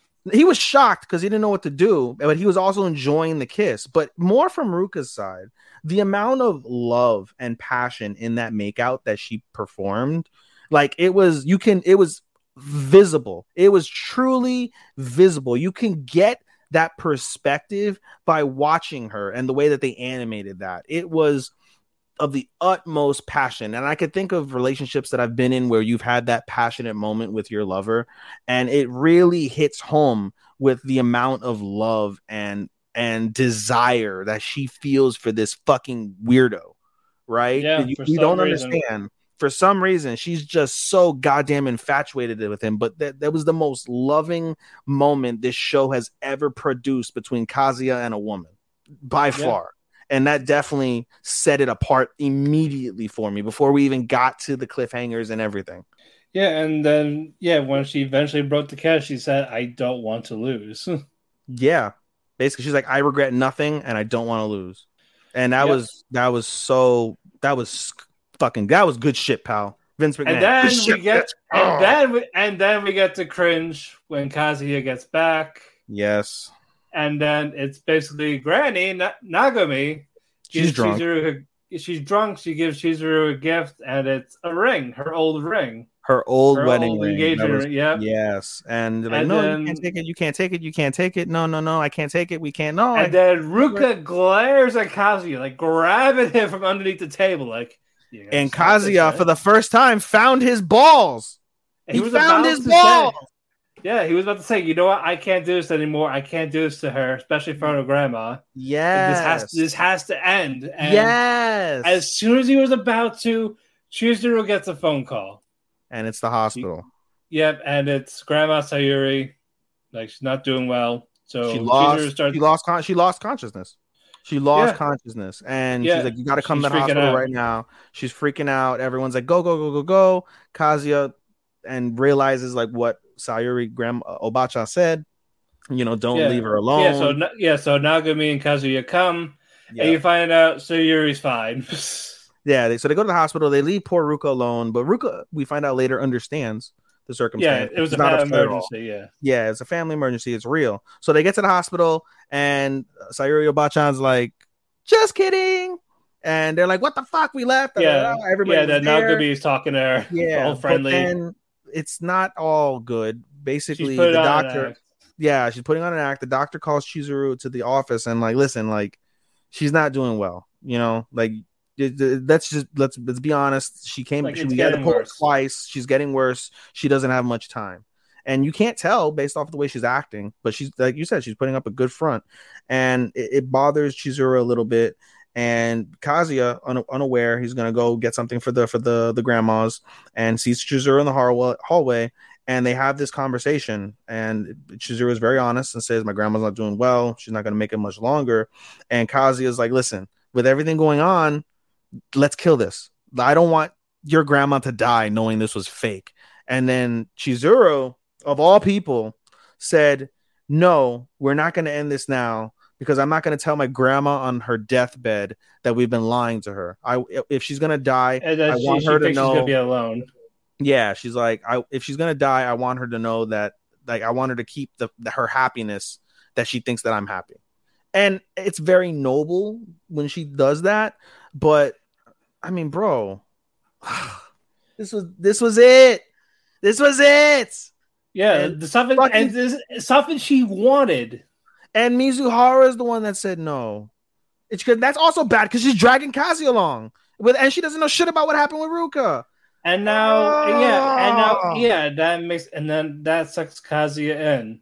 But the episode ends. Yeah, the episode ends. We get a really sweet moment with Nagumi and Chizuru. And then Nagumi says, like, I know Sayuri's not doing well. Yeah. And the ring, I want you to have it, not just because of Kazuya. If you want to wear it. But she's like, I know that you have no family. If you ever need money, pawn it. I understand. You got to do what you got to do to survive. And they go. Yeah, like she really cares. She really does. And so her and Kazuya go home, and they part ways, whatever. And Kazuya begins to just think about everything that's gone on. And the episode ends with Chizuru in the shower. And before it ends, let me there's one more scene after that, but basically that part ends with Chizuru in the shower, and she's all sorts of flustered. She's flustered about Kazuya. She's flustered about her grandma. She doesn't know what to do. Like, her feelings are in 1,000 places. And the episode finally ends basically with Ruka and Kazuya on a date. And Ruka's like, "Hey, yeah, I understand what happened. It's all good. It's a family situation. I'm glad that, her grandma's doing well, blah, blah, blah, blah." And she's like, "Listen, I'm going to call a truce, like, between us." Like, huh? And they were like, like, given the circumstances, whatever, like, it's fine. It's whatever. And then the episode ends with her saying, like, "Well, we kissed, so we can kiss now whenever we want to, right?" And she's like, "No." He could have been fucked her, bro. That pisses me off. Ruka's he probably could have fucked her right there if there wasn't company over. I felt like he really would have caved in. Maybe. Something? With how passionate it was and how he returned it, she definitely could have had him pinned down and got it right there. Basically. And you know what? I'm gonna go right now and say that what's it called? I feel that Ruka at this stage is in the Rem and Yui stage. Yep. She's in that class. Great girl, gonna get rejected, and that sucks. Did you see the after credit for this? And it's gonna be upsetting. Did you see the after credit for this? Yeah. Yeah, so there's an after credit scene, and it's Sumi. And Sumi counts down Kazuya's birthday, and she's all excited. Yosh! Like, I mean, she's ready. And then the preview for the next episode is her and Kazuya go on a date. Yeah, so we get a second Sumi episode. Yay. We must protect Sumi-chan at all costs. Exactly, yes. We know we're gonna pick it, but we know she ain't winning. It's just more of that good friend. She's so cute. Yeah, but he acts so much more mature when with her. Yeah, because it's a natural vibe. It's so natural with her. Anyway, good stuff, though. This is the best episode they produced ever, in my opinion. Yes. Thus far. All right, now speaking of the disappointing episode, Engage Kiss. Episode. Oh, I wouldn't say it disappointing. It was all over. They crammed way too much, and it's like they're trying to wrap it up way too quick. And just it was all over the place, bro. It's like, what story are you doing for this one episode? And it's like, why? And basically, Shu is almost a vegetable. He's starting to forget Ayano's name. He forgot his father, of all people. Yeah. We find out later, so spoiler alert, he fucking doesn't even know his own mother and fucking shoots the shit out of her with zero hesitation. Yeah, and fucking Sharon and Kisara are fighting again. They put together a truce, and then at the end when they to find this area where it all started. Basically, they end up basically the episode basically focuses on the fact that it's basically 3 Mile Island. Like it's Pittsburgh. Basically, look for Asmodeus, and then and we find out basically that it's on 3 Mile Island, and they thought like 3 Mile Island where the original location isn't there. And we find out that it's not that it wasn't there. It's that because Bayron City is a floating city, the one island where the Orgonium was remained the same, but they just moved the island. They moved Bayron City far away from it. And so the location is different. And so it's basically a race to make it to that city, which, by the way, another thing. Yeah. So Shu doesn't know how to he doesn't remember people, but he knows how to fly a helicopter. Yeah, because the mother made sure... so she did something to him, make him. You're gonna forget your family, but you'll never forget how to fly an Apache, and you'll never forget how to fight or how to shoot a gun. And then, Ayamo, she gets in the helicopter. Let's go save Kisara. Yes, and it just breaks Ayamo's heart. Like, yeah, it does. I feel so bad for Ayamo. Another best girl that's just gonna get fucked. She's another one that's in contention for waifu of the season, or best girl of the season for sure. 100%. Touchdown Buffalo, 23-10. Anyway, it's just, I don't know, man. For sure, with all the stuff that happened, and then like some of these like little details, like this definitely solidified it as it's going to be no more than a 4, in my opinion. Also, it's going to depend how it ends. If it's a shitty ending, it's getting a 3.5. I don't know. I feel like I'm invested enough for it to get a 4. It's closer to me. I can't justify it being a 3 as compared to a 4. I just can't. I know for a fact I can't justify it as a 5 now. So for me, it's but in any case, this ends with Kisara being stabbed by Amadeus, who is Shu's sister. Yeah, because we thought it was the mother for a second, and no, it's Shu's sister, and that's who they're gonna have to fight. And the fact, it's got the point where she says, "All right, take every last bit of my memory." And I felt, I really did feel bad for Kisara there because she was like, "Take all my memories. I don't care. This is the final battle." She doesn't want it, and she's like, "No, I don't want you to." And she basically listened to Ayano because Ayano was the one that said, "How could you want to be with a man? How can you love a man that's like a vegetable?" And she's like, as long as Shu obtains his objective, it doesn't matter. But now she really does love Shu and is like, I'm not gonna let you be a vegetable for this ride. She's aware she's basically torturing this man. I agreed. I think we discussed this in our chat that you said like we wonder what's gonna happen now. I think at the end of the day, I think Kisara goes and just does. And he'll somehow get some memories back. He'll retain some memories. Yeah, because we know not all of them. Whenever there's a traumatic event that like really triggers his feelings, he'll remember stuff and it'll hit him. Or he may not be able to process it, but it's still like it's a trigger. So it'll be there. Yeah. So there's hope, hopefully. Yeah. It was a good episode. It was just all over the place. Yeah, it was not their best one. Not at all. Not at all. All right, let's get back to some wholesome shit. Yakuza's Guide to Babysitting. So wholesome. How many more do we have? After this, 5. God damn it. We got Abyss, Overlord, Recoil, Call of the Night, and Ex-Girlfriend. God damn. Okay. We're getting there. We are getting there. It's only an hour and a half. I know, man. We're pushing through. Yeah, we are pushing through. But yeah, more wholesome goodiness. I loved it. This is another one in my top 5 of the season. So underrated, so untalked about. I adore this. I adore it. Definitely is. I said way too much. Yeah, especially the first half. It was adorable. The first half is basically going Zawa Zawa. Basically, they are trying to hide a surprise birthday party from Shu, and they do everything under the sun to try and hide it. But Shu, it's funny. I'm not Shu. What the fuck am I saying? Kirishima picks up on any little detail that's off, but he's oblivious to his own life because of whatever personal tragedies that aren't discussed. And he forgets it's his own birthday, and he figures out like, oh, everybody's being weird. Everybody's being shifty. Like, Aunt see what's going on. They surprise him. And then he realizes, oh shit, it is my birthday. And he starts before that though, Sakuragi, he calls him over. Like, I got to talk to you. He's in on it too. He's like, you watch anime? It's like, no. It's like, but there's this anime where the Yakuza, there's this guy. Yeah. Maybe it's the boss's daughter. Yeah. He's like, you should watch it with me. He's like, it's not really my thing. He's like, well, it needs to be. He's like, order him to watch anime. Like, watch anime, damn it. And then he opens the sliding door, like, all right, I had enough of this. As the surprise. Yes, and it begins to touch Kirishima because he starts thinking about both his parents, his mother and his father, and when he was a child, and gets emotional. And then you see Yayaka give him like, oh, Tanjobi omedetou gozaimasu, and gives him the little drawing of him, and she planned everything out. It was really, really, really adorable.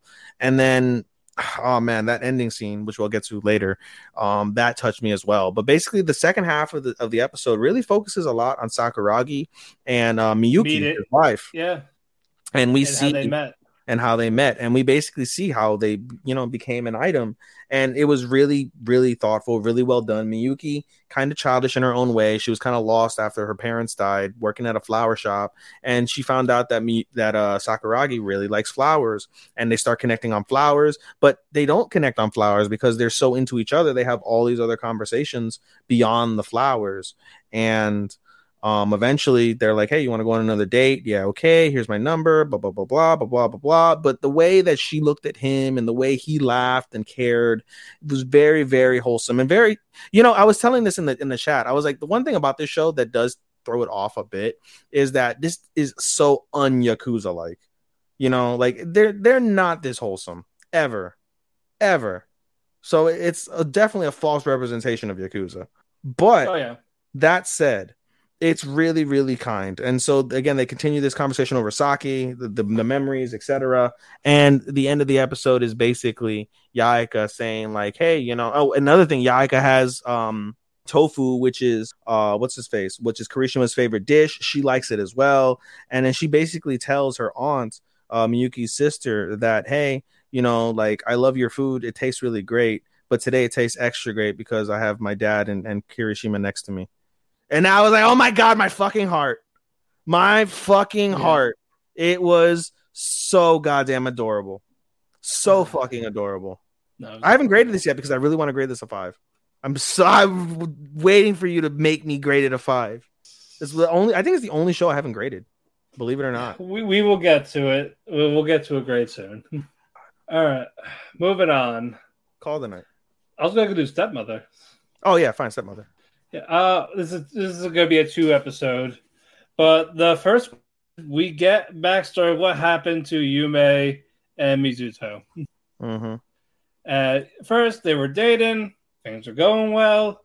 There was talks about Yume wanted to have sex with Mizuto, but Mizuto chickens out, and of course, what's more romantic than reading "I want to eat your pancreas" on the fucking bed. Not on the dinner table, on the bed. Yeah, on the bed. They're sitting down, reading, and then Yume is like, "What the fuck is this? I want to fuck him. The parents are gone." All that happens. You find out. Yeah, he just plain old chickened out. We go to the next school year. They're not in the same classes. So because of this, they get a little more distant. Yume finally has friends, while Mizuto is basically alone. He kind of snaps at her, saying, "I don't give a fuck about your friends." Yep. Because, again, she hasn't spent any time with him. Nope. At all. So, yeah, she actually feels bad a bit. She goes to apologize. There's a girl talking to Mizuto about light novels, but she's mad because that was their hangout spot. That was where she sat. All of this shit. And then once she goes away, Yume goes, "What the fuck is that? Who the fuck is she? Are you cheating?" And it's like, "No, I'm not. Like, you're getting it all wrong." And then they storm off. They both know they were in the wrong while reflecting on it. But only Mizuto apologizes, not Yume. And because of that, they don't even see each other. Nope. For nearly a year. So they were still dating for a year after that almost, and did nothing. Like no Christmas, no New Year, any holiday, no contacted, no one made a move. And we go back and it's just basically, let's break up. Okay. So yeah, they're both at fault. But I think Yume was more stubborn. The fact that she didn't apologize for like assuming that Mizuto was having an affair when he really wasn't. Basically, but also at the same time, his apology didn't feel sincere either. Like they didn't talk as a couple. And that drifted them apart. Even though they're aware of it, they're stubborn as fuck. So it's a miscommunication. Story of miscommunication that could have easily been resolved. It definitely could have been. It definitely could have been resolved. He should have explained it better, and she should have apologized. That is it. Yeah, but no one did anything. It wouldn't have changed the fact that even if they would have stayed together, they would have had to break up because their families by fate got together. That doesn't change. At the end of the day, but the relationship would have been better even as just friends or something like that. As they are now, I don't think that their reasoning for breaking up is the exact reason why they act the way that they act. As we come to find out in the next episode that we'll talk about, they just aren't accepting of those circumstances, and they do feel that sense of unfinished business amongst each other, and so. And no one's doing anything about it. They don't act the way that they act because of that. I feel they act the way that they act because there's still feelings there. There's still feelings there, but because of those feelings, they don't act that way. If that makes any sense at all. Yeah, I said they don't know how to approach it. This is a mechanism. Like this is that's all they can do. There's an invisible wall between them, and they haven't figured out how to make it visible. How to break it, yeah. And how to break it, yeah. Also, shout out to Higashira for Cake of the Week. I'm sorry. It was Cake of the Week. I'm sorry. Damn, another touchdown.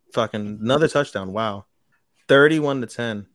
Holy shit. They're kicking the shit out of the champs. All right, anyway, sorry. Yeah. All right, we'll move on to the next episode. Yes. Like I said, I got Cake of the Week, Higashira for sure. But Yume and Mizuto are talking a little more normally. I have to find out, oh yeah, I wanted to have sex with you. I came here willing to make the memory of a lifetime. And he's like, what? Like, you? Yeah, so that was another miscommunication. But yeah, now they're talking a little more normally. Not like go jump off a cliff. Right. And the parents say, oh, you guys are acting like a couple. It's so cute. Anyway, we're going out to this thing. Where's your babysitter? You don't have a babysitter. Why are you hiding your body? All this. So basically, it's like, all right, Mizuto, go take Yume shopping. And yeah, she gets this swimsuit, and she's like, "What do you think?" It's like a seductive type pose, almost like not intentionally. Now Mizuno is finally like all flustered, and he starts complimenting her. He's like, "No, I meant the suit, not me." Mm-hmm. And then eventually it turns out like she's going to buy it. So a cute little funny moment, and then we get to the next episode with Higashira, Mizuno, and Yume watching a movie. Higashira is like laying on Mizuno's lap.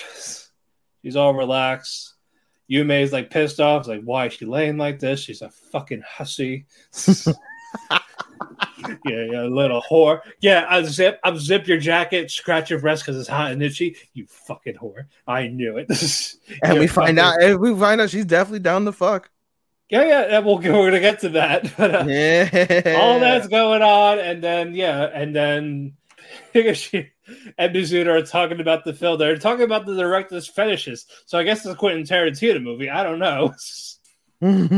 All that's going on. It's like, these fetishes are good. They play it so well. Yumi's like, what the fuck are you all talking about? She's like, I was too busy staring at you scratch your tits to fucking pay attention to the movie. Yeah, pretty much. It's like, anyone want a drink? And then Mizuno drinks her cup, and then Higashira's like, so it's an indirect kiss, you're saying. I got you. Yep, basically. All that's going on. And then Mizuno is very, very, very tired. And then Mizuno's like, oh, I'll pamper you. I'll serve you, basically. I'll give you my special. I'll even clean your ears. And for free. Mizuno's, for free. And then Mizuno's like, no thanks. Lays on Yume's lap. Yep. All's going on. And then, Higashira talks about being hurt by it still. But it's like, although friends with Bevan sounds She's like, first good. off, she's like, I want to kiss him. Like, huh? Like he looks so vulnerable type of thing. What in the fucking rape? Yeah, all's going on. It's like, you know what? I agree with her. Yeah, I agree. Friends with benefits. Normalize that. Fuck couples. Right? She's like, as long as I get him. Yumi's basically like, leave. You fucking hussy, leave. You fucking hussy, leave. And it's like, okay. Okay, bye, Brother Coon, whatever the fuck. She called her out on it. Yeah, she's like, you brother-loving sister. No, I don't. And then, we Bro, go. If I were fucking Mizuto, I feel like shit because he keeps missing all this opportunity to get pussy. Yeah. Also, I will also definitely go with Higashira. What? No doubt. Bro, she's so open with her sexuality. She's like, "Yep, I masturbate thoughts of you. I'll make sure I masturbate before I see you, so I don't get horny around you." So the trick is get rejected because no matter what happens, you can get all the benefits without the dating. Right? It's better that way. Even with fucking Subaru, he's fucking taking care of a comatose Rim. Yeah, right. And he talks about how much he loves her, but not in that way. Still, well, he does, but like. Instead of leaving the vegetable to die, you're like, nope, we must save the vegetable. Protect the vegetable at all costs. Yeah, like she's also near and dear to my heart. Like, as much as Amelia, even though I love Amelia in that sense. Mm-hmm. Yeah, but we go to the next day. The mother is talking to Yume. Say, so Mizuno and Higashira, they're nice, right? Yep. Say, she's a nice girl and all this. Why can't you get a boyfriend? And she storms off into the bedroom. Mm-hmm. And it's like I only want Mizuto, and she said it out loud. She didn't think it; she said it out loud. She's like, "Why did I say that out loud?" And she's embarrassed in the episode. Yep, that was where the episode ended. So nice 2 set of episodes. So, like, what do you think is gonna happen? You think it's gonna be like a forbidden love? They're gonna, get together in secret. So it's like, it's not gonna be sex. Mom, Dad. You think? I know you guys love each other very much. Could you break the fuck up so I can fuck him again? Thanks. Bro, that's so wild. That'd be terrible. That would be a terrible. Fuck your parents' happiness. Let us have this no chromo/chromo relation. I feel like they're gonna just. I can't say they're gonna get together in secret. Like I feel like I think they're just gonna get closure. I think so. I think they'll get closure. I think they'll kiss. I think they'll kiss. They'll share that one final moment. And then that's it. And Higashira is still fucking rejected and horny. Unless Yume convinces him to go to her. That'd be interesting. Yeah, like after the unfinished business, I think that would be it. Yeah. I wanted them together, but... Yeah. Oni-chan. All right, moving on. Call the Night. Another fucking banger. It is. It is.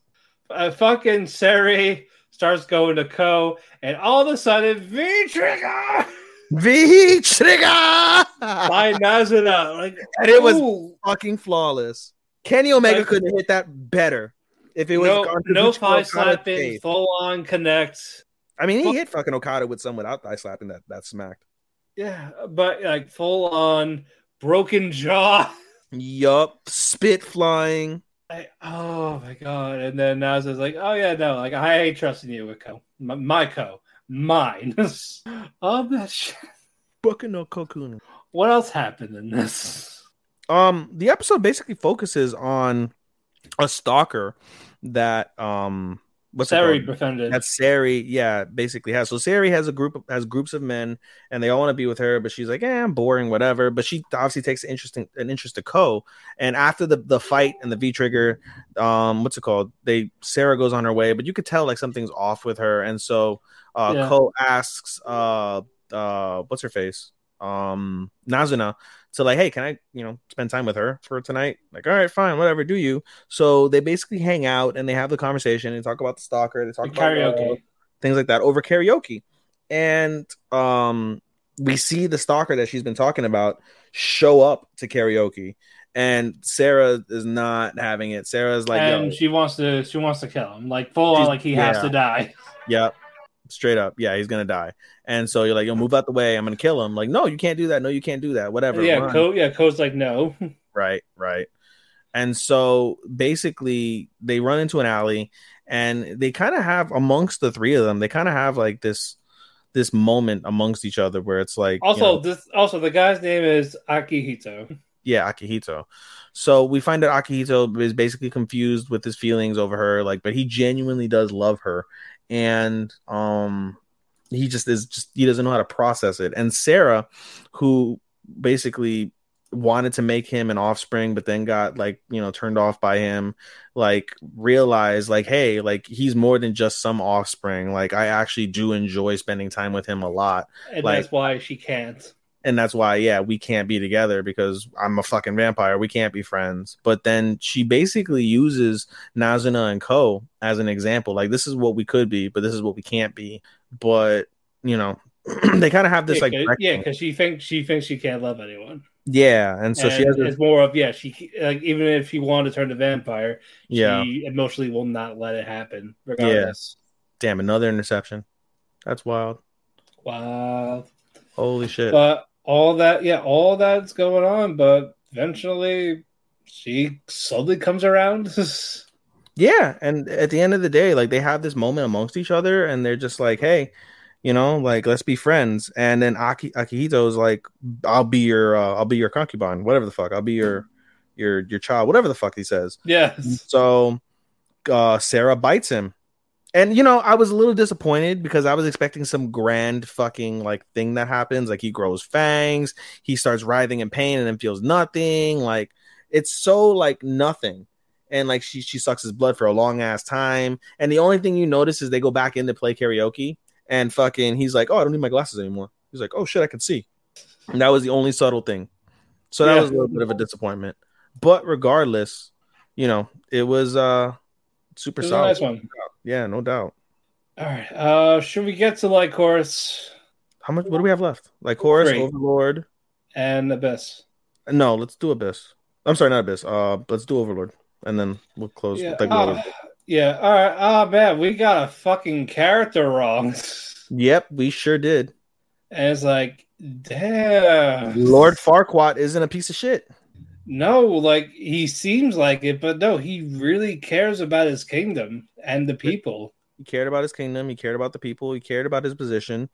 And basically he was lied to and brought down like a wrong path, and it cost them big. So basically they continue on with the war. And first off, Ainz is like, oh shit, why the fuck is there a fighter here? Like, what is that, a player? What the fuck? And then, but he hides it. Like, that's exactly what I wanted. And they're like, oh, let's go destroy the village. Yeah, let's go destroy the village. No, I don't want to destroy the village. No. He's like, I actually want to destroy the kingdom. All right, well, if that's what you want, let's go destroy the kingdom. Yes, we're going to destroy the kingdom. So they go, they get everything prepared. Meanwhile, we see Lord Farquaad. What's his name officially? His official name? Yeah, his official name. It's like Varquanish Co. or some shit like that. Let me Varquan Co. It's not Farquaad. It's something with a V, if I remember correctly. I'm trying to find him. Oh man, where the Overlord. fuck is he? Zanuck or Zanuck? or Visev. Visev. Yeah, Visev. Visev. Okay, so Visev. So Visev, he talks to his sister, who is the conniving cunt. You have to say cunt, Sean. She's a cunt. Yeah, Renner, fucker. Fuck her, right in the pussy. First name Renner and first name Zanuck for the guy. Okay. If we're gonna talk about them together, yeah. Okay. Yeah, so his name is Renner. She's Renner. She's Renner. She's Renner. He's Zanuck. He's Visev. Yeah. I'm gonna call him Visev because I remember Visev. Okay. So Visev speaks to Renner, Princess Renner, and is like, "What would you do?" Like, "Oh, I would do this, whatever the fuck." And then she's like, "Oh, how did we not recognize these people? Like, oh, this is where Raven killed." And he's a very popular person throughout the seasons. Raven killed Marcus Raven. He basically was kind of working in secret with. Was he working on purpose with the kingdom, or was it on accident? He was duped into working with them. I think accidental. It's accidental. So yeah. They basically think that he basically was what's it called? Treasoning against the kingdom. But they're like, like we have no choice. We have to defend the kingdom with all we have, and that's what we're gonna do. And they're like, hey, and the sister's like, Renner is like, hey man, like you're actually a pretty good king. And he's like, I'm worthless on the battlefield, but I'm king. I have to show up. It's what I do. Yeah. And so I'm there to the end. And so he is there to the end, and he decides to make audience with Ainz, and they have a conversation in the middle of the battlefield. It's a nice conversation. It is a nice conversation. He's like, why must you slay my people? Is there not any other way? And what do you want? What do you want? He's like, well, there probably is another way, but this is what I want to do. And he's like, well, what do I want? He's like, it's complicated and it's not. I just want happiness. And he's like, you can't achieve happiness any other way. He's like, no, but you should understand that I want to achieve happiness for your people. For my people, for those who I cherish most, wouldn't you? And he's like, you got a point. But they have a nice civil conversation about things, and he's like, Ainz is like, I like you. How do you want to die? And he's like, well, I'm not gonna die, but if I'm gonna die, make it as painful as possible. He's like, I like you. He's like, I will kill you as gracefully and smooth as possible. And he says, one more thing. Who has the hero's sword right now? Because he really wants that sword. Yeah. And he says, Brain has it. Brain Ungloss. I love his name. Brain Ungloss. Yeah. Poor Sounds guy. Cool when you say that. I know. Poor guy. Poor fucking Brain. He's next. He's just next. He needs more brain. He needs more brain before he dies. But no. You figured you would see him more beforehand. He'll probably be in season 5. Unless they kill him. We'll he But no, so he returns back to his tent. Visev returns back to his tent, and a mutiny happens. And he's like, rather than like there was no special plan, he's like, nope. He's like, you guys want to come after me? Come after me, bro. And he pulls a sword out. His right hand man pulls his sword out. He's willing to die for the kingdom right now. Let's put it on the line. And then we see and he does die. We see a convoy of nobles coming from the kingdom, and they're like, "Here's his head. Please save us. That's what we want." And he's like, and the king or Ainz Ooal Gold is disappointed. He's not happy. He's not happy. He gives the severed head to who did he give it to? To Mara or Aura, or did he give it to Albedo? Albedo. He gave it to Albedo, and he said, "Bury him with honor." And they said, "Where is his armor?" And they're like, "Oh, it's back in the tent." Okay. And they're like, "Oh, what do you want for this reward?" And he's like, "Oh, please save us. Please save our family. All these selfish motherfuckers. Please save us. Please save our family." He's like, "Very well." He's like, "You've earned that. Come, we'll take you over to crazy ass name. I forget his name. Which one? The general in Nazarick, where he's sending them to. It's like a crazy scientist that's going to experiment on him, basically. Basically, he's taking them to the crazy scientist that's going to experiment. Sending them to die. And he basically said, Ainz Ooal Gold looks at, I think it's Mara, right? Or was it Aura? It was Aura. Looks at Aura, and it said, don't kill them unless they beg to die. Okay. Yeah. And then he grabs Aura forcefully and said, even if they beg to die, make sure it's slow and painful. Yeah, and because you're like, he okay, killed the guy. He killed the guy he liked.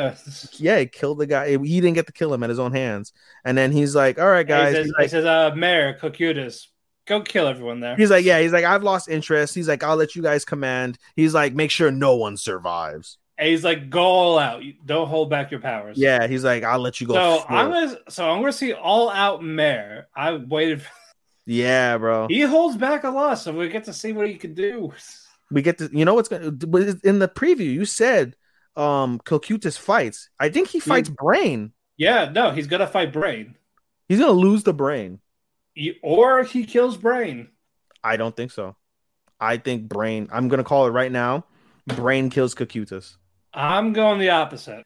I don't see them dying. That's the thing. I don't see them dying. I'll bet you a shot on the air. All right. You heard it. You heard it on Talk to Keiki. What's 2 hours, 3 minutes, and 7 seconds in. 2 more to go. Good shit, bro. But I will say he will use the sword better, Brain. I think he's gonna win. I was like, he has to, but at the same time, I don't see him dying. I don't see Cocytus dying though. Who's to say he dies specifically to Brain? I'm saying like if either Cocytus is going to lose or Brain is going to die. I say Brain dies. I say Cocytus loses. Alrighty, we'll go with that. That's our bet. That's our bet. A shot on the air. A shot on the air. Drink of our choice. Yes. All right. Now moving on. Co-main. Lycoris. This was sad. This sealed it for me as a 5 anime. Sealed it. Poor Mika. Sealed it. Yeah. Poor Mika is right. He's probably gonna be best supporting male for me. It's hard to think of any others, right? No, like he's such a good guy. You get his character and all this. He really and there's still more to learn about him at the same time. He really treats Chisato like a daughter, and it's a nice moment between them. Very nice. As basically everything as the raid happens on Majima's supposed like hideout. Basically his plan is basically have everyone have guns. Yep. Not everyone as in like all of his people. Everyone as in the fucking Civilian. population of Japan, of Tokyo. Like basically call out Lycoris to make them kill each other, even the police. Yeah, bro. Like it basically he put on the crazy pedestrian cheat code from GTA. And this is what we're getting. That's literally what he's doing right now. It's wild, dude. And he's also pissed off. We see earlier in the episode he interrogates Alan. We'll call him Alan. Yoshi-san. We'll call he him interrogates Yoshi-san, and he basically says like, "Oh, like is this like your organization?" He's like, "Oh, whatever." Like they go back and forth, and he's like, "Listen," he's like, "Once we're done taking out the Lycoris, I'm going after Alan next. I'm going after the Institute next because you guys are fucking dicks. What you guys did." He has the nurse who fucked up Chisato. And he actually kind of feels bad. He likes Chisato. And he's like, oh, you guys just killed fucking Chisato. Like, good job, motherfuckers. Like, I'm going after your fucking people now because you did that. And meanwhile, as this whole operation's happening, they're trying to locate where Majima is specifically, blah, blah, blah, blah. Chisato, they've closed the store down. Everybody pops in and saying how sad they are. And it's just Chisato and Mika. And she's trying to convince them to keep the shop open for them. Yeah. And so Mika's like, come with me. And they go to a box, and it's a long box. And Mika's like, or not Mika, what's her face? Chisato's like, oh, it's a weapon. And he's like, no, it's not a weapon. And they open it, and it's a kimono. Yeah. And so she puts the kimono on. She's all happy. She looks gorgeous. Mika tells her she looks gorgeous, takes a picture. And then Chisato decides to bring up Yoshi. And they have a really... like he thought it would be fair to tell the truth about and so Mika tells her the entire truth of what the gun meant, what her life was supposed to be basically, like, why her life is ending now, and and Mika is devastated by this. Like, he feels that he's failed her. He begins to cry. And it's a really emotional moment between a father and it really is a father and a daughter caught up in a fucked up circumstance. Yeah. And basically Chisato says, you guys are my fathers. I'm not going to hold any ill will or a grudge or anything of the sort against you guys. I love you both, and that it is what it is. So Meanwhile, as they're having this nice moment amongst each other, chaos is ensuing at the opening of the new tower that they have. Majima basically is about to tell the world about Lycoris. She's activated the crazy cheat code, like Matt said, where everybody in the fucking population has guns, and they're eventually able to we get 2 phone calls. Yeah, we get 2 phone calls. The first one is the commander of the Lycoris, DA, for Chisato, and then the other one, it was from Majima. Yep. It's like, hey, don't do anything, or I'm gonna kill him. While the other end is basically saying, "This is your mission." And by him, it's Yoshi. Pronouns, pal. Yeah. Pronouns, pal. But basically, I'm gonna kill Yoshi if you try to stop me. And the other end is like, "Please stop them. This is your mission. You can actually save everyone, like you wanted." Yep. And so basically, this is gonna wear out her heart. No, well, that's the goal, is to wear out her heart. But basically, Mika tells her, like, what, she's like, what should I do? And Mika's like, let the Lycoris handle the tower. They'll be more than fine to handle the tower. Let's go save Yoshi. Let's go save my man, is basically what he said. Oh God. So, don't tell me he's gonna die on the way there. He might, and that might be his vindication, which would be wild. But anyway, they basically empty out the vault, the armory, and they are going to battle, the 2 of them. Yep, we got 2 more episodes of that. We also forgot that Mizuki and Kurumi basically fled the country. Yeah, they fled because Kurumi she can't stay in the country. Yeah, and Mizuki is basically gonna go shit. She's gonna go get drunk and fuck a hot guy in Italy, I think, or Germany. Go fuck a hot guy. In Germany. And then Takeda was basically trying to find Alan through Majima, and Majima's like, "I don't care about you. Fuck off." Basically, but she helped in a way because the commander was struggling for time while they were trying to find Majima's location, and because he asked her those questions and she broke rank to ask the question. Yeah, she without even realizing. Yeah, but she bought him the time. Yeah. But no, very good episode. Super solid episode. And like I said, this episode for me sealed it as a 5 anime.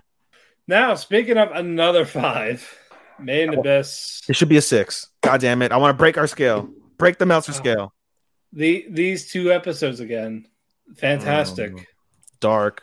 More. We learn more of Fapita. Mm-hmm. And we get backstory on Reg finally.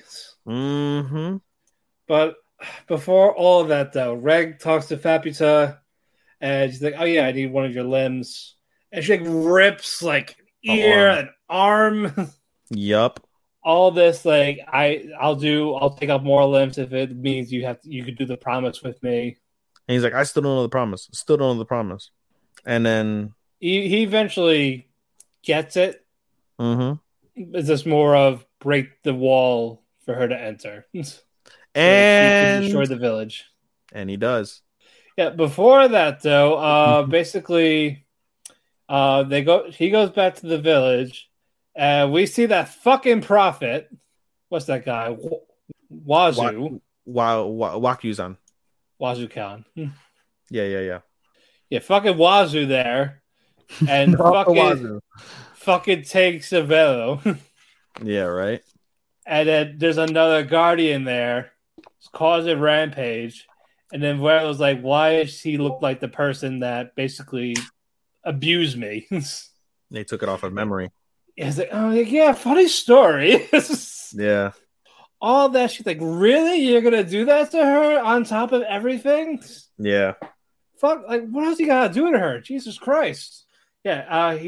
This creature starts fighting Reg, and then he starts using the incinerator. Blows a hole, Fapita can get in, and that's where that episode ends. The episode, she does this giant speech of how everyone's going to suffer. Yeah, and while they're cheering for her.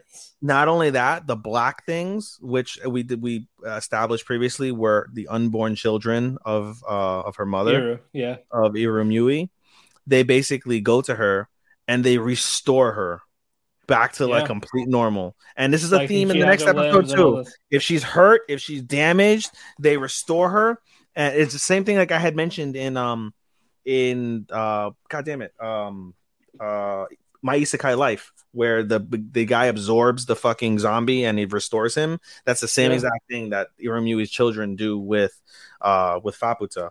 And so she's invincible right now. She's completely invincible. And so that's the end of that episode. However, the next episode, it starts off so beautiful. So like we're gonna get to that first. Yeah, Nanachi. Well, first, what you call it? Nanachi and what's Belef. his face?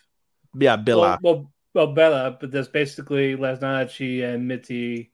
Go. You're free. I've released you from my spell. You're free to go. But if you go, Mitty will disappear. Because she's made from this area, basically. Yeah, nothing that's made here can survive out there. And if you look outside, you see the curse.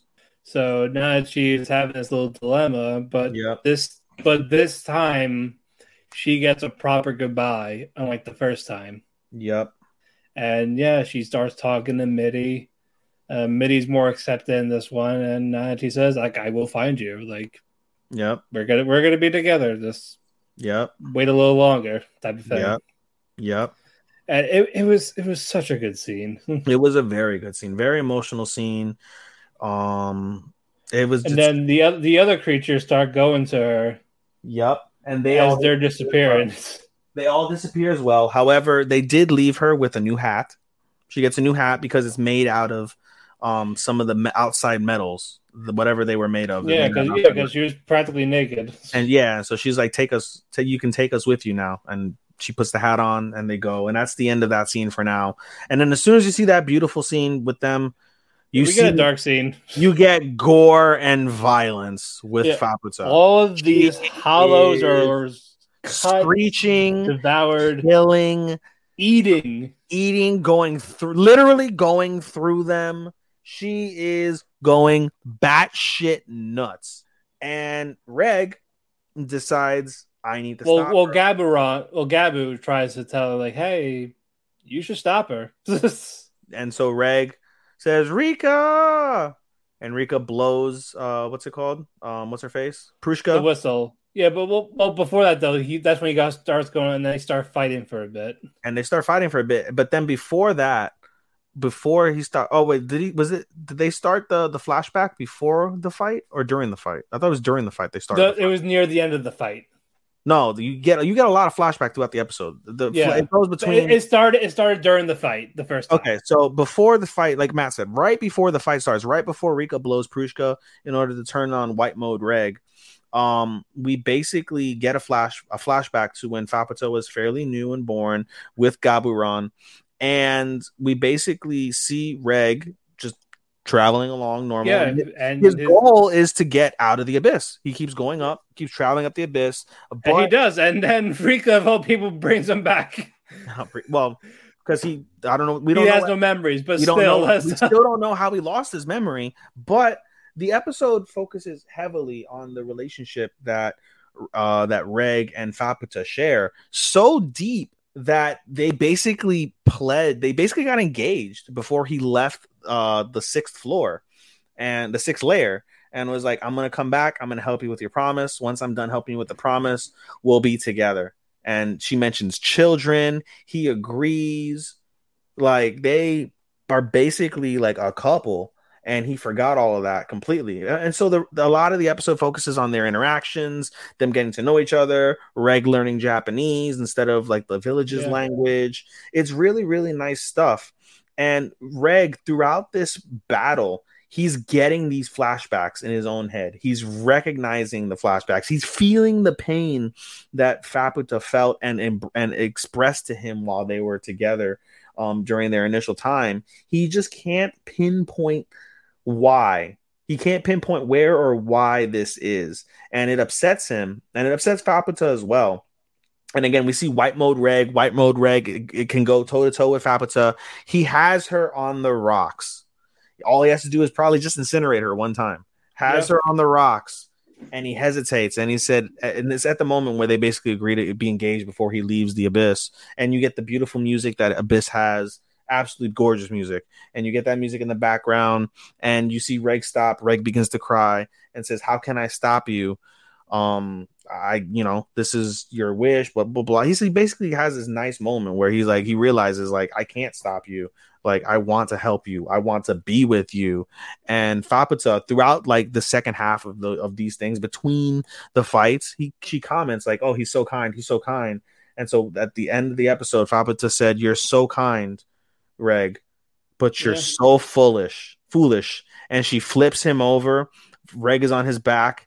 He's like, "What the fuck is happening?" Faputa's got her claws and her fangs out, and she's gonna eat the fuck out of Reg to fucking end that episode. And then cliffhanger.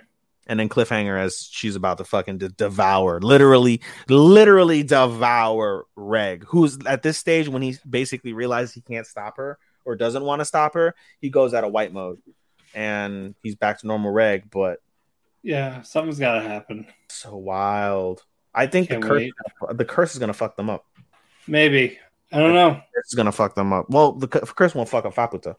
But, and it doesn't fuck up Reg either. Curse is going to fuck them up. Yeah, another great episode. Emotional, gory. It's so good. This story is so good. When you think you know, you don't know. Oh, and the other thing also we skipped over is that Wazukan defended the village because the village was intaking iron rain from the incinerator as a result of the incinerator blast, and the village collapsing because of Faputa. It began to rain fire, and he protected the villagers when he opened his masks and he provided cover to people. So. Right. And we also saw when at the beginning of the episode where Nanachi is released by Belaf. Belaf says, "I have to go and I have to, I have to rectify basically this life that I've lived." Is in essence the message that he said, and so he's on his way over to the battle scene as well. So we're gonna get some sort of final. I know for a fact we're gonna get some final. That's the other thing. Did you ever announce that as news? That the final episode is going to be an hour? I was going to say, I was going to actually just talk about it during this. Yeah, dude. The final episode is going to be an hour. We have 2 more episodes. That was like that for season 1, too. It was like that for season 1 as well. Yeah, 48 minutes. We're going to get a final moment between Belaf, Wakuzan, Vueko, and Faputa, and something is going to happen in regards to Irumyuui. Someone's dying, or someone can come back. We'll find out. Closing thoughts for the week. Strong week. We're getting, with everything going on, everything is coming more into focus, and it's really good. Every show that I watch, I get, well, with the exception of Rent a Girlfriend, with the exception of last week, I get some sort of entertainment value, and the value that I get, especially from the top 5 shows that I have, exponential. I am starving for more from these shows. Yeah. We got about 2 to 3 weeks left. We do. And this long season's fucking over. No, we do, buddy.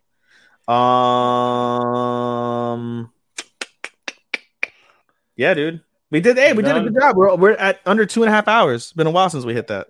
All right, let's wrap it up then so we can get the fuck out of here. I forgot one more thing. Oh my god. I forgot one more thing. I can't wait for you guys to see on social what I'm creating for EDC from the podcast. I'm blowing this son of a bitch up. Come hell or high water, Matt. Yep. We're gonna make it, goddammit. Yep, and also we have our opening theme. Yes, you're gonna hear it a little bit, but you're gonna hear it this episode or next episode. Yes, prepare. It is fun. We're doing the ED next. Yes. And we want to thank the people on the fine people on Fiverr. We'll give them a proper shout out once it's fully played. Yes, we should put them on. Yes. But a credit to him and her for helping out with the music. Yes. So again, we'll explain more of that shout out once we air it on the air. Like we'll play it on the air. Yes. But you might hear it on Spotify in this episode, or again. Probably everything in the next episode. Get the plugs so you can tell them where to hear this new OP, Matt. Well, you can hear this on our fucking at Talk to Keiki, where our Twitter is. We have a link in our link tree where you listen to your favorite local podcasts. Apple Music, Spotify, iHeartRadio, Audible. We want to thank W2M Network and Share Radio for hosting us on their websites. where you can listen to us on certain days of the week. We want to thank Sean, our editor. You can also follow me on Twitter at DamianPhoenix12. You can follow our Facebook group at Eat the Cake. Give us a shout out. Please let us know how you found out about us. It was for the podcast. We will shout you out as well. Come join the community of anime and maybe some fucking degenerates on top of it. Angel. Marte. Yes. Angel Marte will beat the uncool admins. But anyway, that is our plugs. Well, my plugs. Go ahead. Close us out of here. Yes, you can follow me on Twitter at AI_, that's Twitter. Fuck am I saying? You can follow me on Instagram at AI_anime24, ianime24. You can follow my podcast Instagram at podcast.senpai. You can follow me on Twitter at SHOSTOPPA24. That's Showstopper24.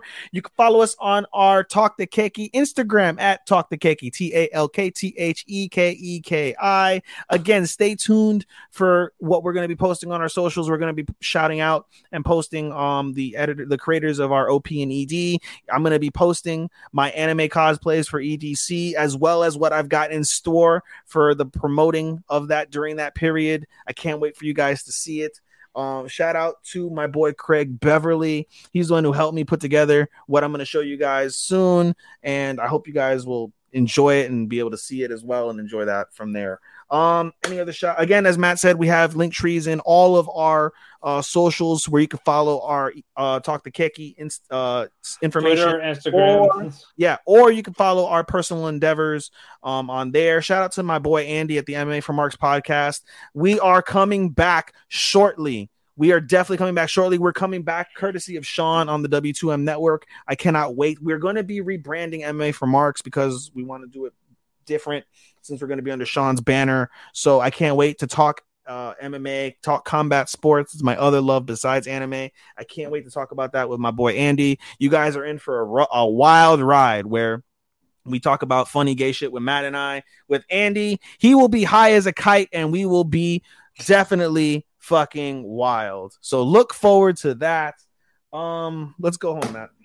Alrighty. Till then, we'll see you next week. Arigato, and natsu, faku, and sayonara. Sayonara, minasan! Bye. If you're looking for a great selection of fall styles, then you've got to shop at Plato's Closet. They're your one-stop shop where you'll find all the cooler weather styles you need for guys and girls, like hoodies, jackets, shoes, denim, and so much more. And the best part, you'll find it all at prices up to 70% less than retail.